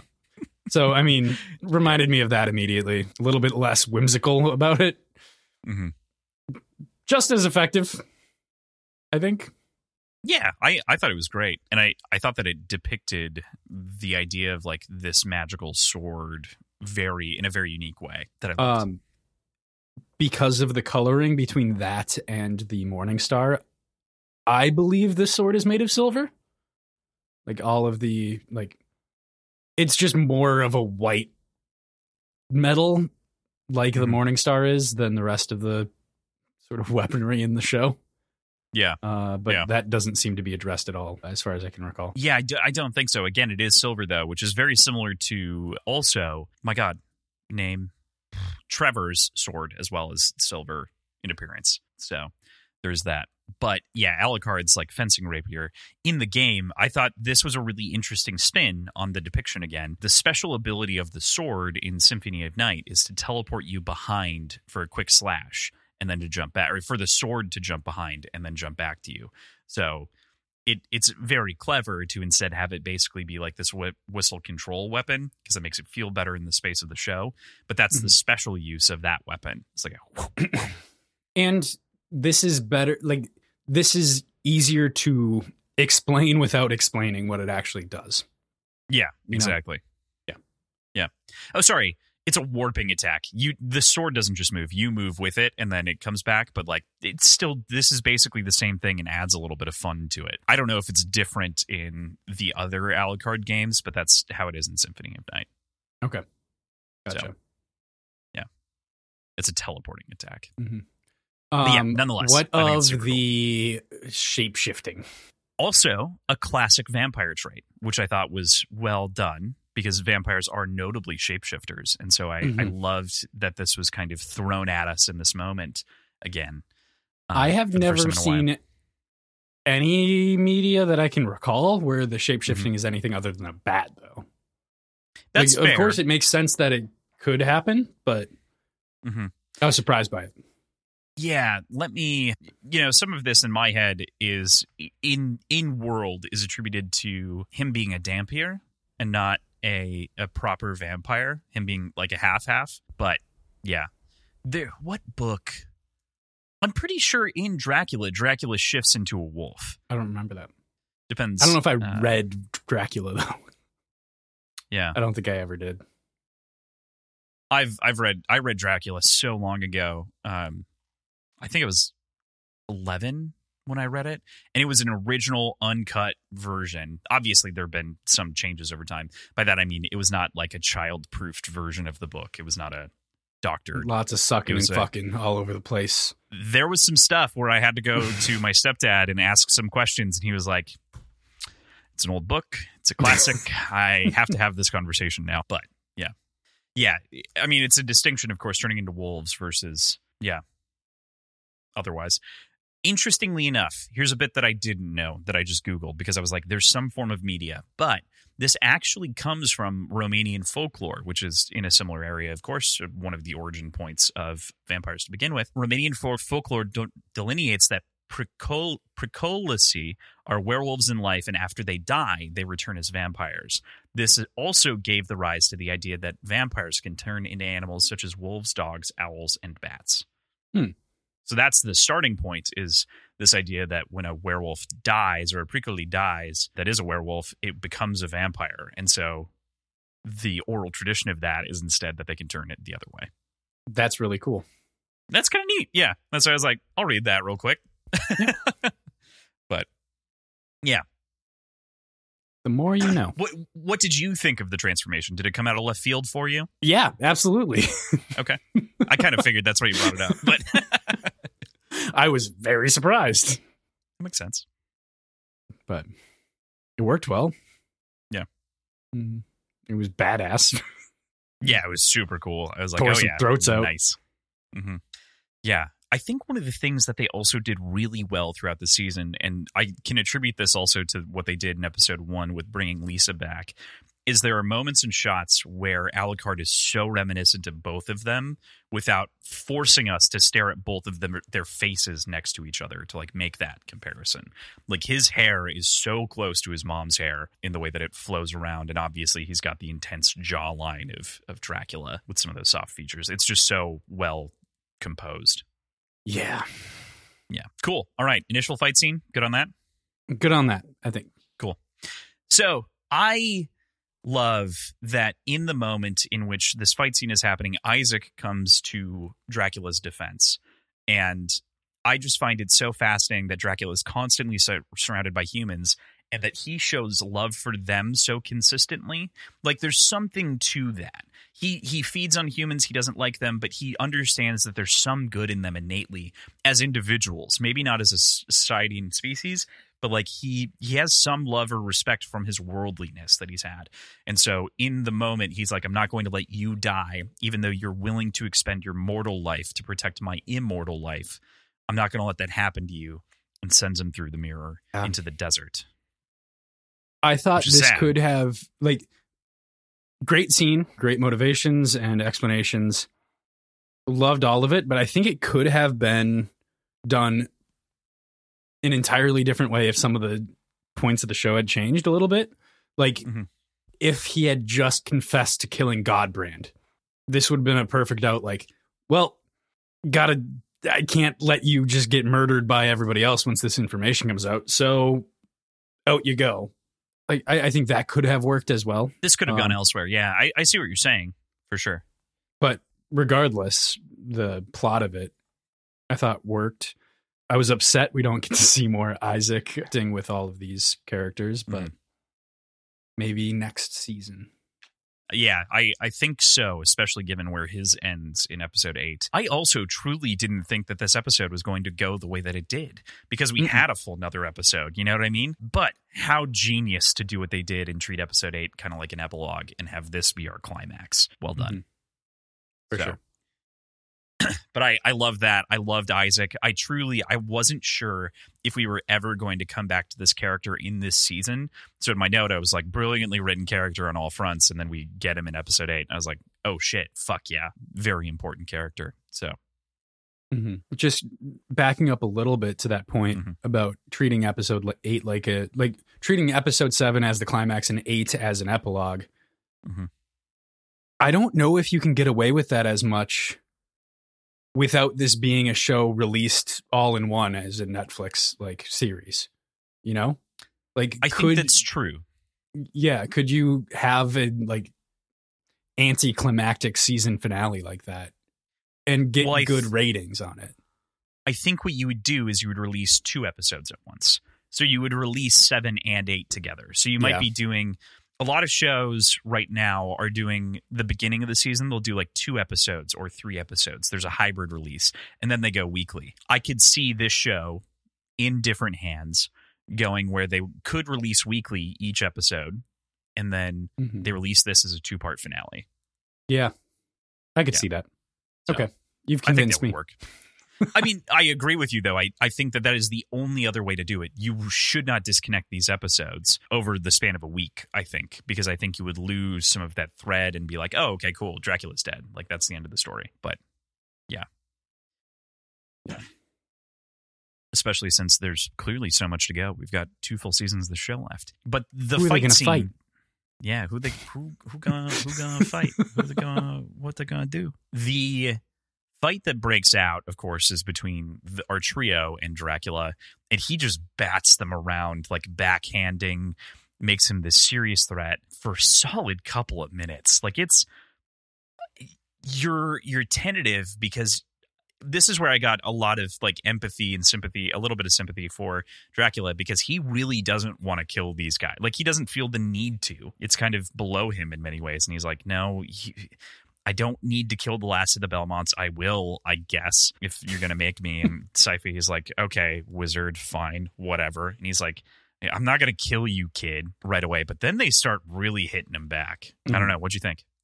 Yeah, it was a very classic together we're bigger than the sum of our parts sort of team up moment when they all... And they weren't originally, but then they do eventually get there. But it was discouraging a little bit to see them get battered around as badly as they did. Like, oh, fuck, no. Yeah. These guys are mush soon enough. Severely outclassed. And I think that it was well depicted in that way, where it did feel stressful enough, and it felt like it was pushing those boundaries, and you really are questioning for most of this, like, are they going to make it out? Yeah.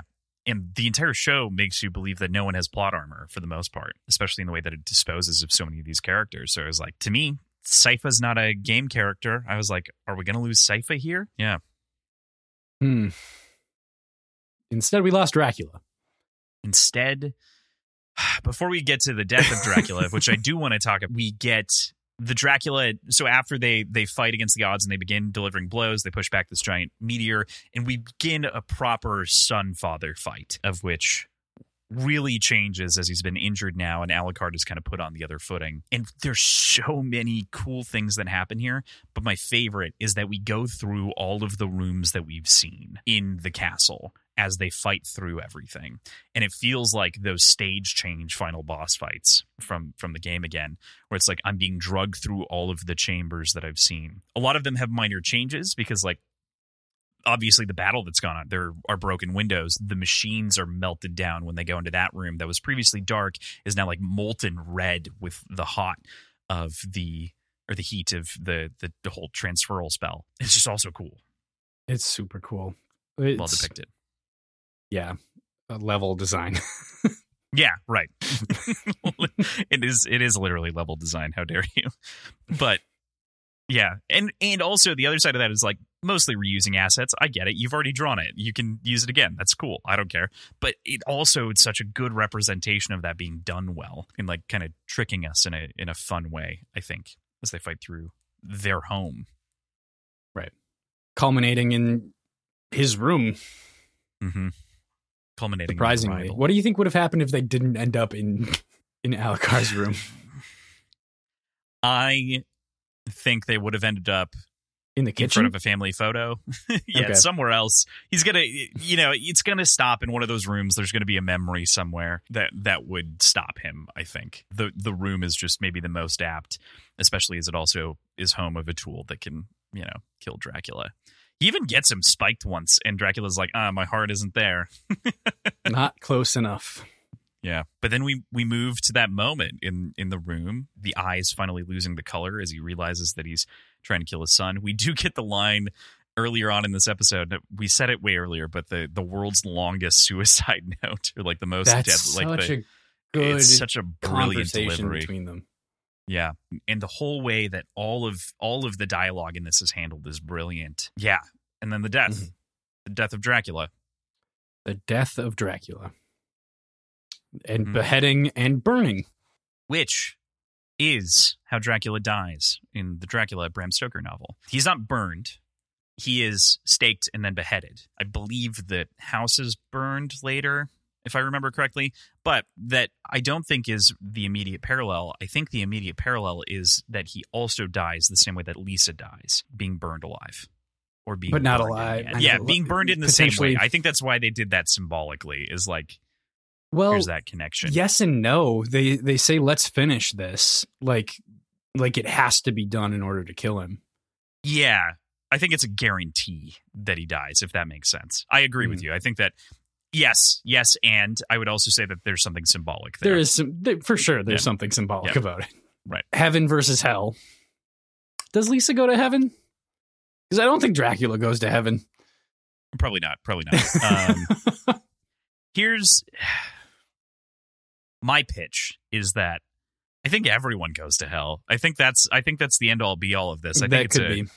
Wow, I almost just spoiled a huge TV show, but I'm not going to do that. I almost spoiled a full show in a breath, and I thankfully stopped myself. But yeah, I think that's likely, and then they'll see each other again in hell. I love the show All Dogs Go to Heaven? That was it. Yep, that's it. All dogs go to heaven. That was, but only dogs. Mm-hmm.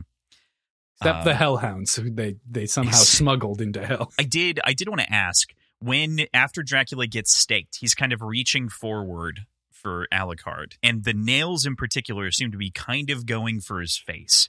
Do you think that's like a last instinct defensive thing that his body is doing in the moment, or do you think that he's like trying to reach to hug him? What do you think he's doing in that moment? Is he falling forward, which could also be a thing? Like, he does seem to have some kind of cognition. Like, he's not fully dead until his head gets chopped off. Because his eyes are already, like, he's already resolved that he wasn't going to kill him. Yeah. I saw it more as a, like, reaching towards his child. Mm-hmm. Yeah. But the nails kind of make that awkward. Well, exactly. That's why it's like, is this like a, an involuntary reaction? Is it voluntary? There's some ambiguity there. Yeah. I saw it more as a parent reaching towards their child kind of deal, but didn't think about it too closely. So yeah, I don't think it warrants a ton of inspection, but I think it is an interesting note, and I'm curious as to what the impression is. If you've seen this, let us know what you thought. Mm-hmm. Go rewatch that. So obviously he's beheaded, which from the other side, Trevor probably doesn't see the fact that he's actually like dead at that point, or like dissolving, and just kind of sees what's happening with like him reaching forward and just chops his head off as a final blow. Yeah. So everyone gets their killing blow. Kill Steal. Kill Steal. And it's a sad episode. Did you expect Dracula to die? Yeah. Me Not neither. this season. I really thought this season was going to be I thought halfway through the season they were going to confront Dracula and realize Carmilla is a bigger threat in the immediate. So they have to like divert and work together to defeat Carmilla. Yeah. Before resuming the fight against the big bad. Yeah. Dracula. Vlad Tepes. Yeah. I think I agree with you. I think that's kind of my end all be all. Is I was definitely on the same page of, okay, we're gonna resolve the conflict against Carmilla inside of this season with kind of Godbrand as that minor antagonist. Then we're gonna get to Dracula in the next season. Like I thought it was gonna be paced that way, but it's interesting. I'm very interested to see what the story is without Dracula. Not that there aren't compelling other characters, but it's going to be very interesting. We've been lingering in this trauma of loss for Dracula for so long that I'm curious as to what we present next. Yeah, I mean, right now, effectively, there's an army without a leader and a war without reason. I mean, Carmilla has done a pretty good job of inserting herself as the leader. Yeah. And giving reason. Mm-hmm. But that reason is entirely vanity. It's not like revenge. So what's going to happen to the morale of the army if they have morale? Mm-hmm. Like, I don't quite know how the lower level vampires react if they are mindless to a certain degree in their service. I view it as more feudal. They're supposed to, they're just caught up in serving, right? Yep. But the night beasts, the creatures that the Devil Forgers make, I think are more mindless. Not entirely, but more. Mm-hmm. Yeah. Yeah. It's definitely an interesting proposition. Yeah. Mm-hmm. I felt bad for Alucard, man. It was tough. This entire bit was like, man, you get it. I've seen this scene, a couple of times in other media, and this hit though. It was good. I felt it. Yeah, it was a necessary thing. It really did. It felt good. Yeah. Cool. All right. With that, we've got one final episode to talk about here. End Times. With the war between humans and vampires seemingly settled, the survivors, both good and evil, look toward the future. To that point that we were just talking about, the fact that this episode did end, like episode 7 ends all of those arcs, episode 8 ties up a lot of things and also pours open that we also have stuff that we have to deal with yet. So it gives a lot of both of being like, the show will go on without Dracula, just like the games do. Every antagonist in all of the games is not Dracula. He is in several of them, but many of them are other vampires, other people. So the show must go on. The show does go on. There's another faction that's been born through Isaac. Yep. Who knows what's going to happen with Hector? Yeah, is he going to see that he's had the wool pulled over his eyes, or is he going to fall in step with Carmilla? I think probably that one. It feels like he doesn't really have a choice, right? And now he feels it's so interesting. He was choosing it for so long, and now that's been pulled because he actually is a pet and is not treated with equality. It's such a good juxtaposition, Hector and Carmilla versus Isaac and Dracula, given that they both gave loyalty the way that they did and the way that the vampire then treated them in turn. I just think is lovely, especially in the way that it finally ties those up as differing points in the end of this episode. Mm-hmm. Yeah. And is Alucard and Alucard? Card. They're yeah. D. Alucard. Yeah. like there's a split there. Mm-hmm. So he's watching over the castle and the Belmont estate. Mm-hmm. So Trevor and Sypha are off. Like everything is splitting. Mm-hmm. And that's going to make for a much more complicated storyline, I think, if all of them continue. Yeah, I'm interested. I'm wondering, and I think we should maybe do a final round of predictions since we are going to go forward into 3 and 4 that maybe we should talk about. But I would like to thematically return. So predictions on Split. I want to hit something that we talked about just a smidge earlier, but I said we were going to talk about right at the end, which is that idea of Alucard inheriting both of the homes, being gifted one and inheriting the other as needing to take it, and not making it a grave, but making it a reality of the two sides of himself and a home of knowledge in both cases. He's got a foot in both camps, so why not embody that? It was such a good ending that I did not see coming for Alucard at all. Yeah. It's really hard. I think fitting though. I think it works well. Mm-hmm. For sure. Yeah. It's interesting. Just that idea of like God, in the earlier episode, you made the point that God damn it, about the vampire side of himself and not willing to admit, like not even see the other side of himself. And Trevor doesn't say anything in the moment or doesn't make any commentary back, right? And this is kind of that thing of like, well, you shouldn't be depressed or sad because you're more than just that vampiric side of you. You are, you're a Dhampir properly. You've got your mom in you too. Right. And you literally fought, an embodiment of hell on earth who does happen to be your father. Like you did kill your dad, but also he was doing bad stuff. What I wonder what the rules on like vampiric royalty go. Like, is he now the leader of the vampires like Dracula was? That's or is interesting. Or is it less regal than that? I viewed it as a tyranny, not as a royalty, if that makes sense. Okay. Not that like he was just the agreed upon leader because he was the leader. It could be tyrannical perhaps, but yeah. Mm-hmm. I mean, if it's a appointed by strength kind of deal, they did mention that he's almost as strong as Dracula was. Like Godbrand, I think, was talking about that. Yeah. Right. I wonder if he'd try to make a play for power over the vampires. Interesting. Or if he could. If he has that option available to him. Right. Kind of hard after the place teleported and he has no way of getting back there. But Mm-hmm. Yeah. It's cool for Alucard to be that steward, but I am curious if he would be, that. He's obviously still in the region, but he can't, immediately compete for that. Isaac's storyline obviously ends with him heading off to Styria. We had mentioned Styria is also a country in the First Law, and so I keep thinking of a completely different set of characters. And my brain is having a tough time sorting those two. Good. But we get that pair heading that way.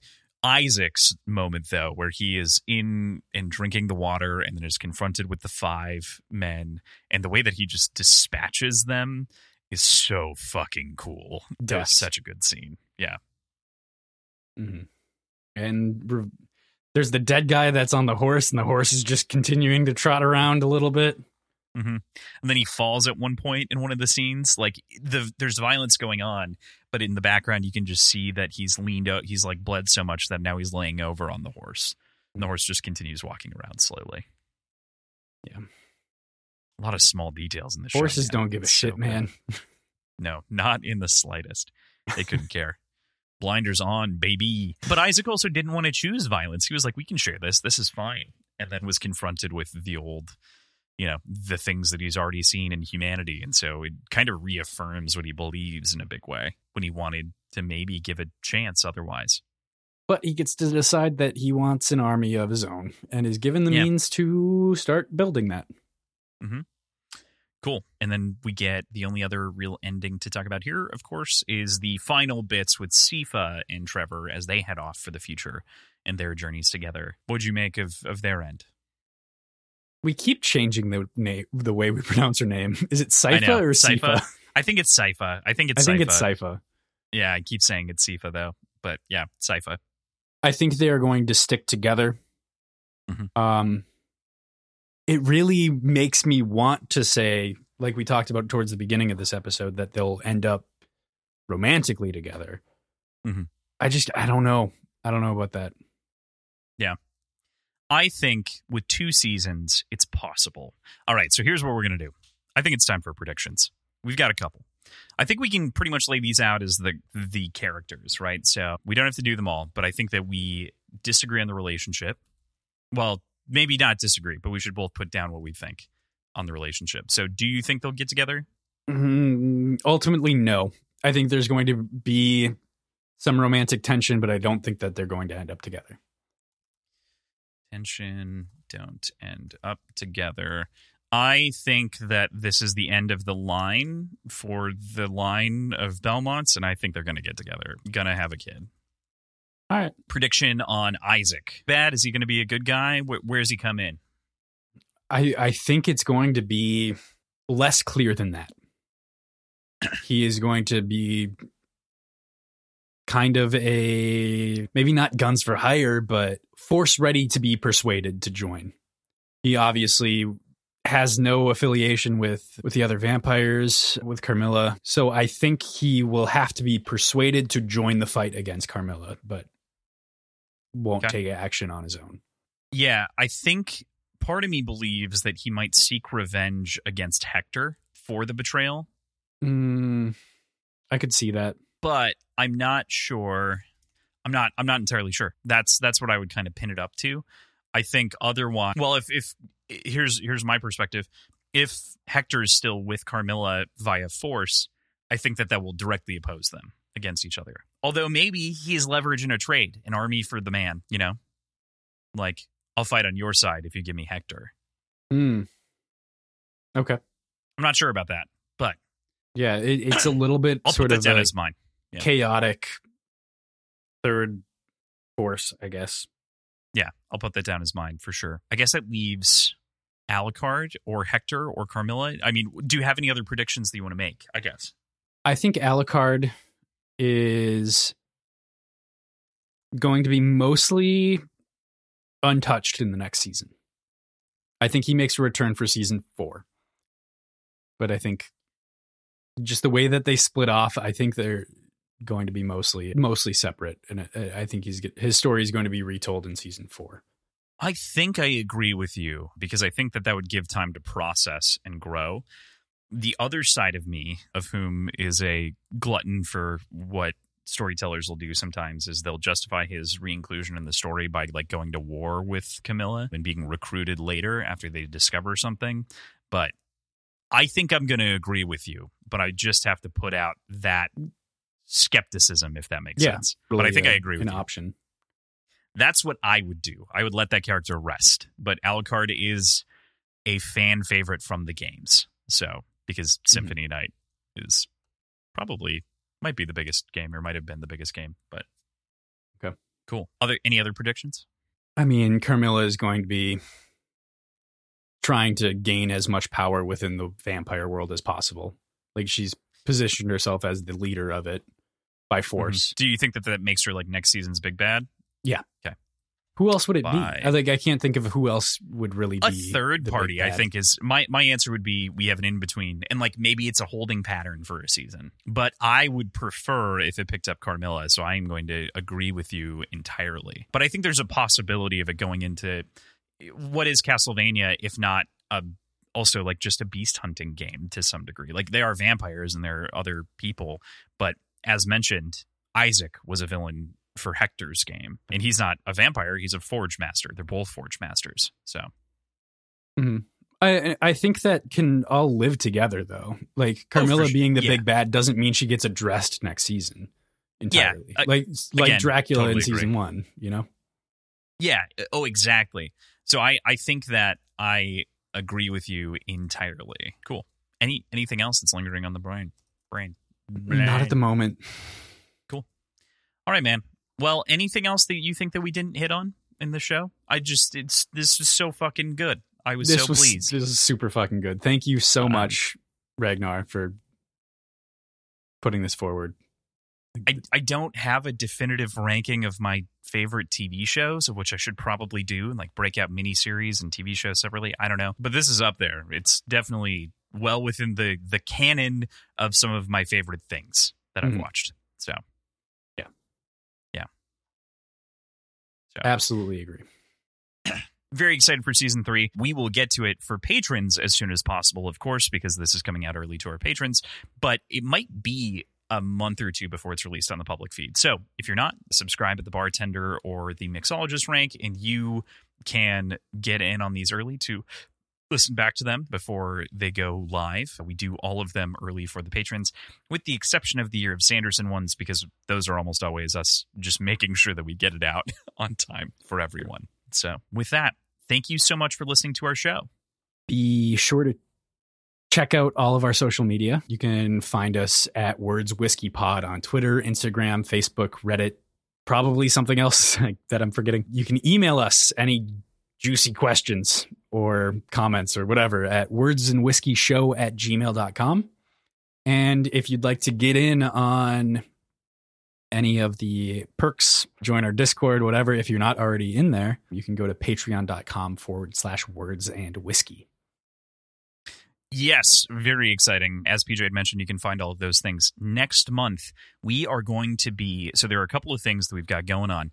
One, at this point, we've wrapped up The Legend of Vox Machina. Go check out those episodes. You're going to really enjoy that kind of 4-part. If you like this, make sure that you check that out, because that 4th episode wrapping up the full season should be out at the point that this is published publicly. So go check that out. But next month, we are going to be talking about the second book in Brandon Sanderson's Year of Sanderson Secret Project release, Secret Project 2. The only thing that we know about this one, that I know about this one, because I've kept it secret, and you also know this, or I've at the very least mentioned it, this is the only non-Cosmere book of the 4. So it is going to be a completely different world. It's a completely different kind of story. It'll be interesting. I'm excited. I've only read, outside of the Wheel of Time books, I'm not going to count those, I've only read one non-Cosmere Brandon Sanderson novel. So is this within an established universe of his, or is this entirely new? I know nothing else. Don't know. Couldn't tell you. Sounds good. Because I've been keeping it on the DL. There are some general things that I know about the story on accident because of the internet, and I feel less bad about it because it's not Cosmere related. But I also don't want to repeat that for anyone of whom might be wanting to keep themselves completely out. Fair enough. So cool. All right. With that, see you next month. Goodbye. Bye. 3, 2, 1.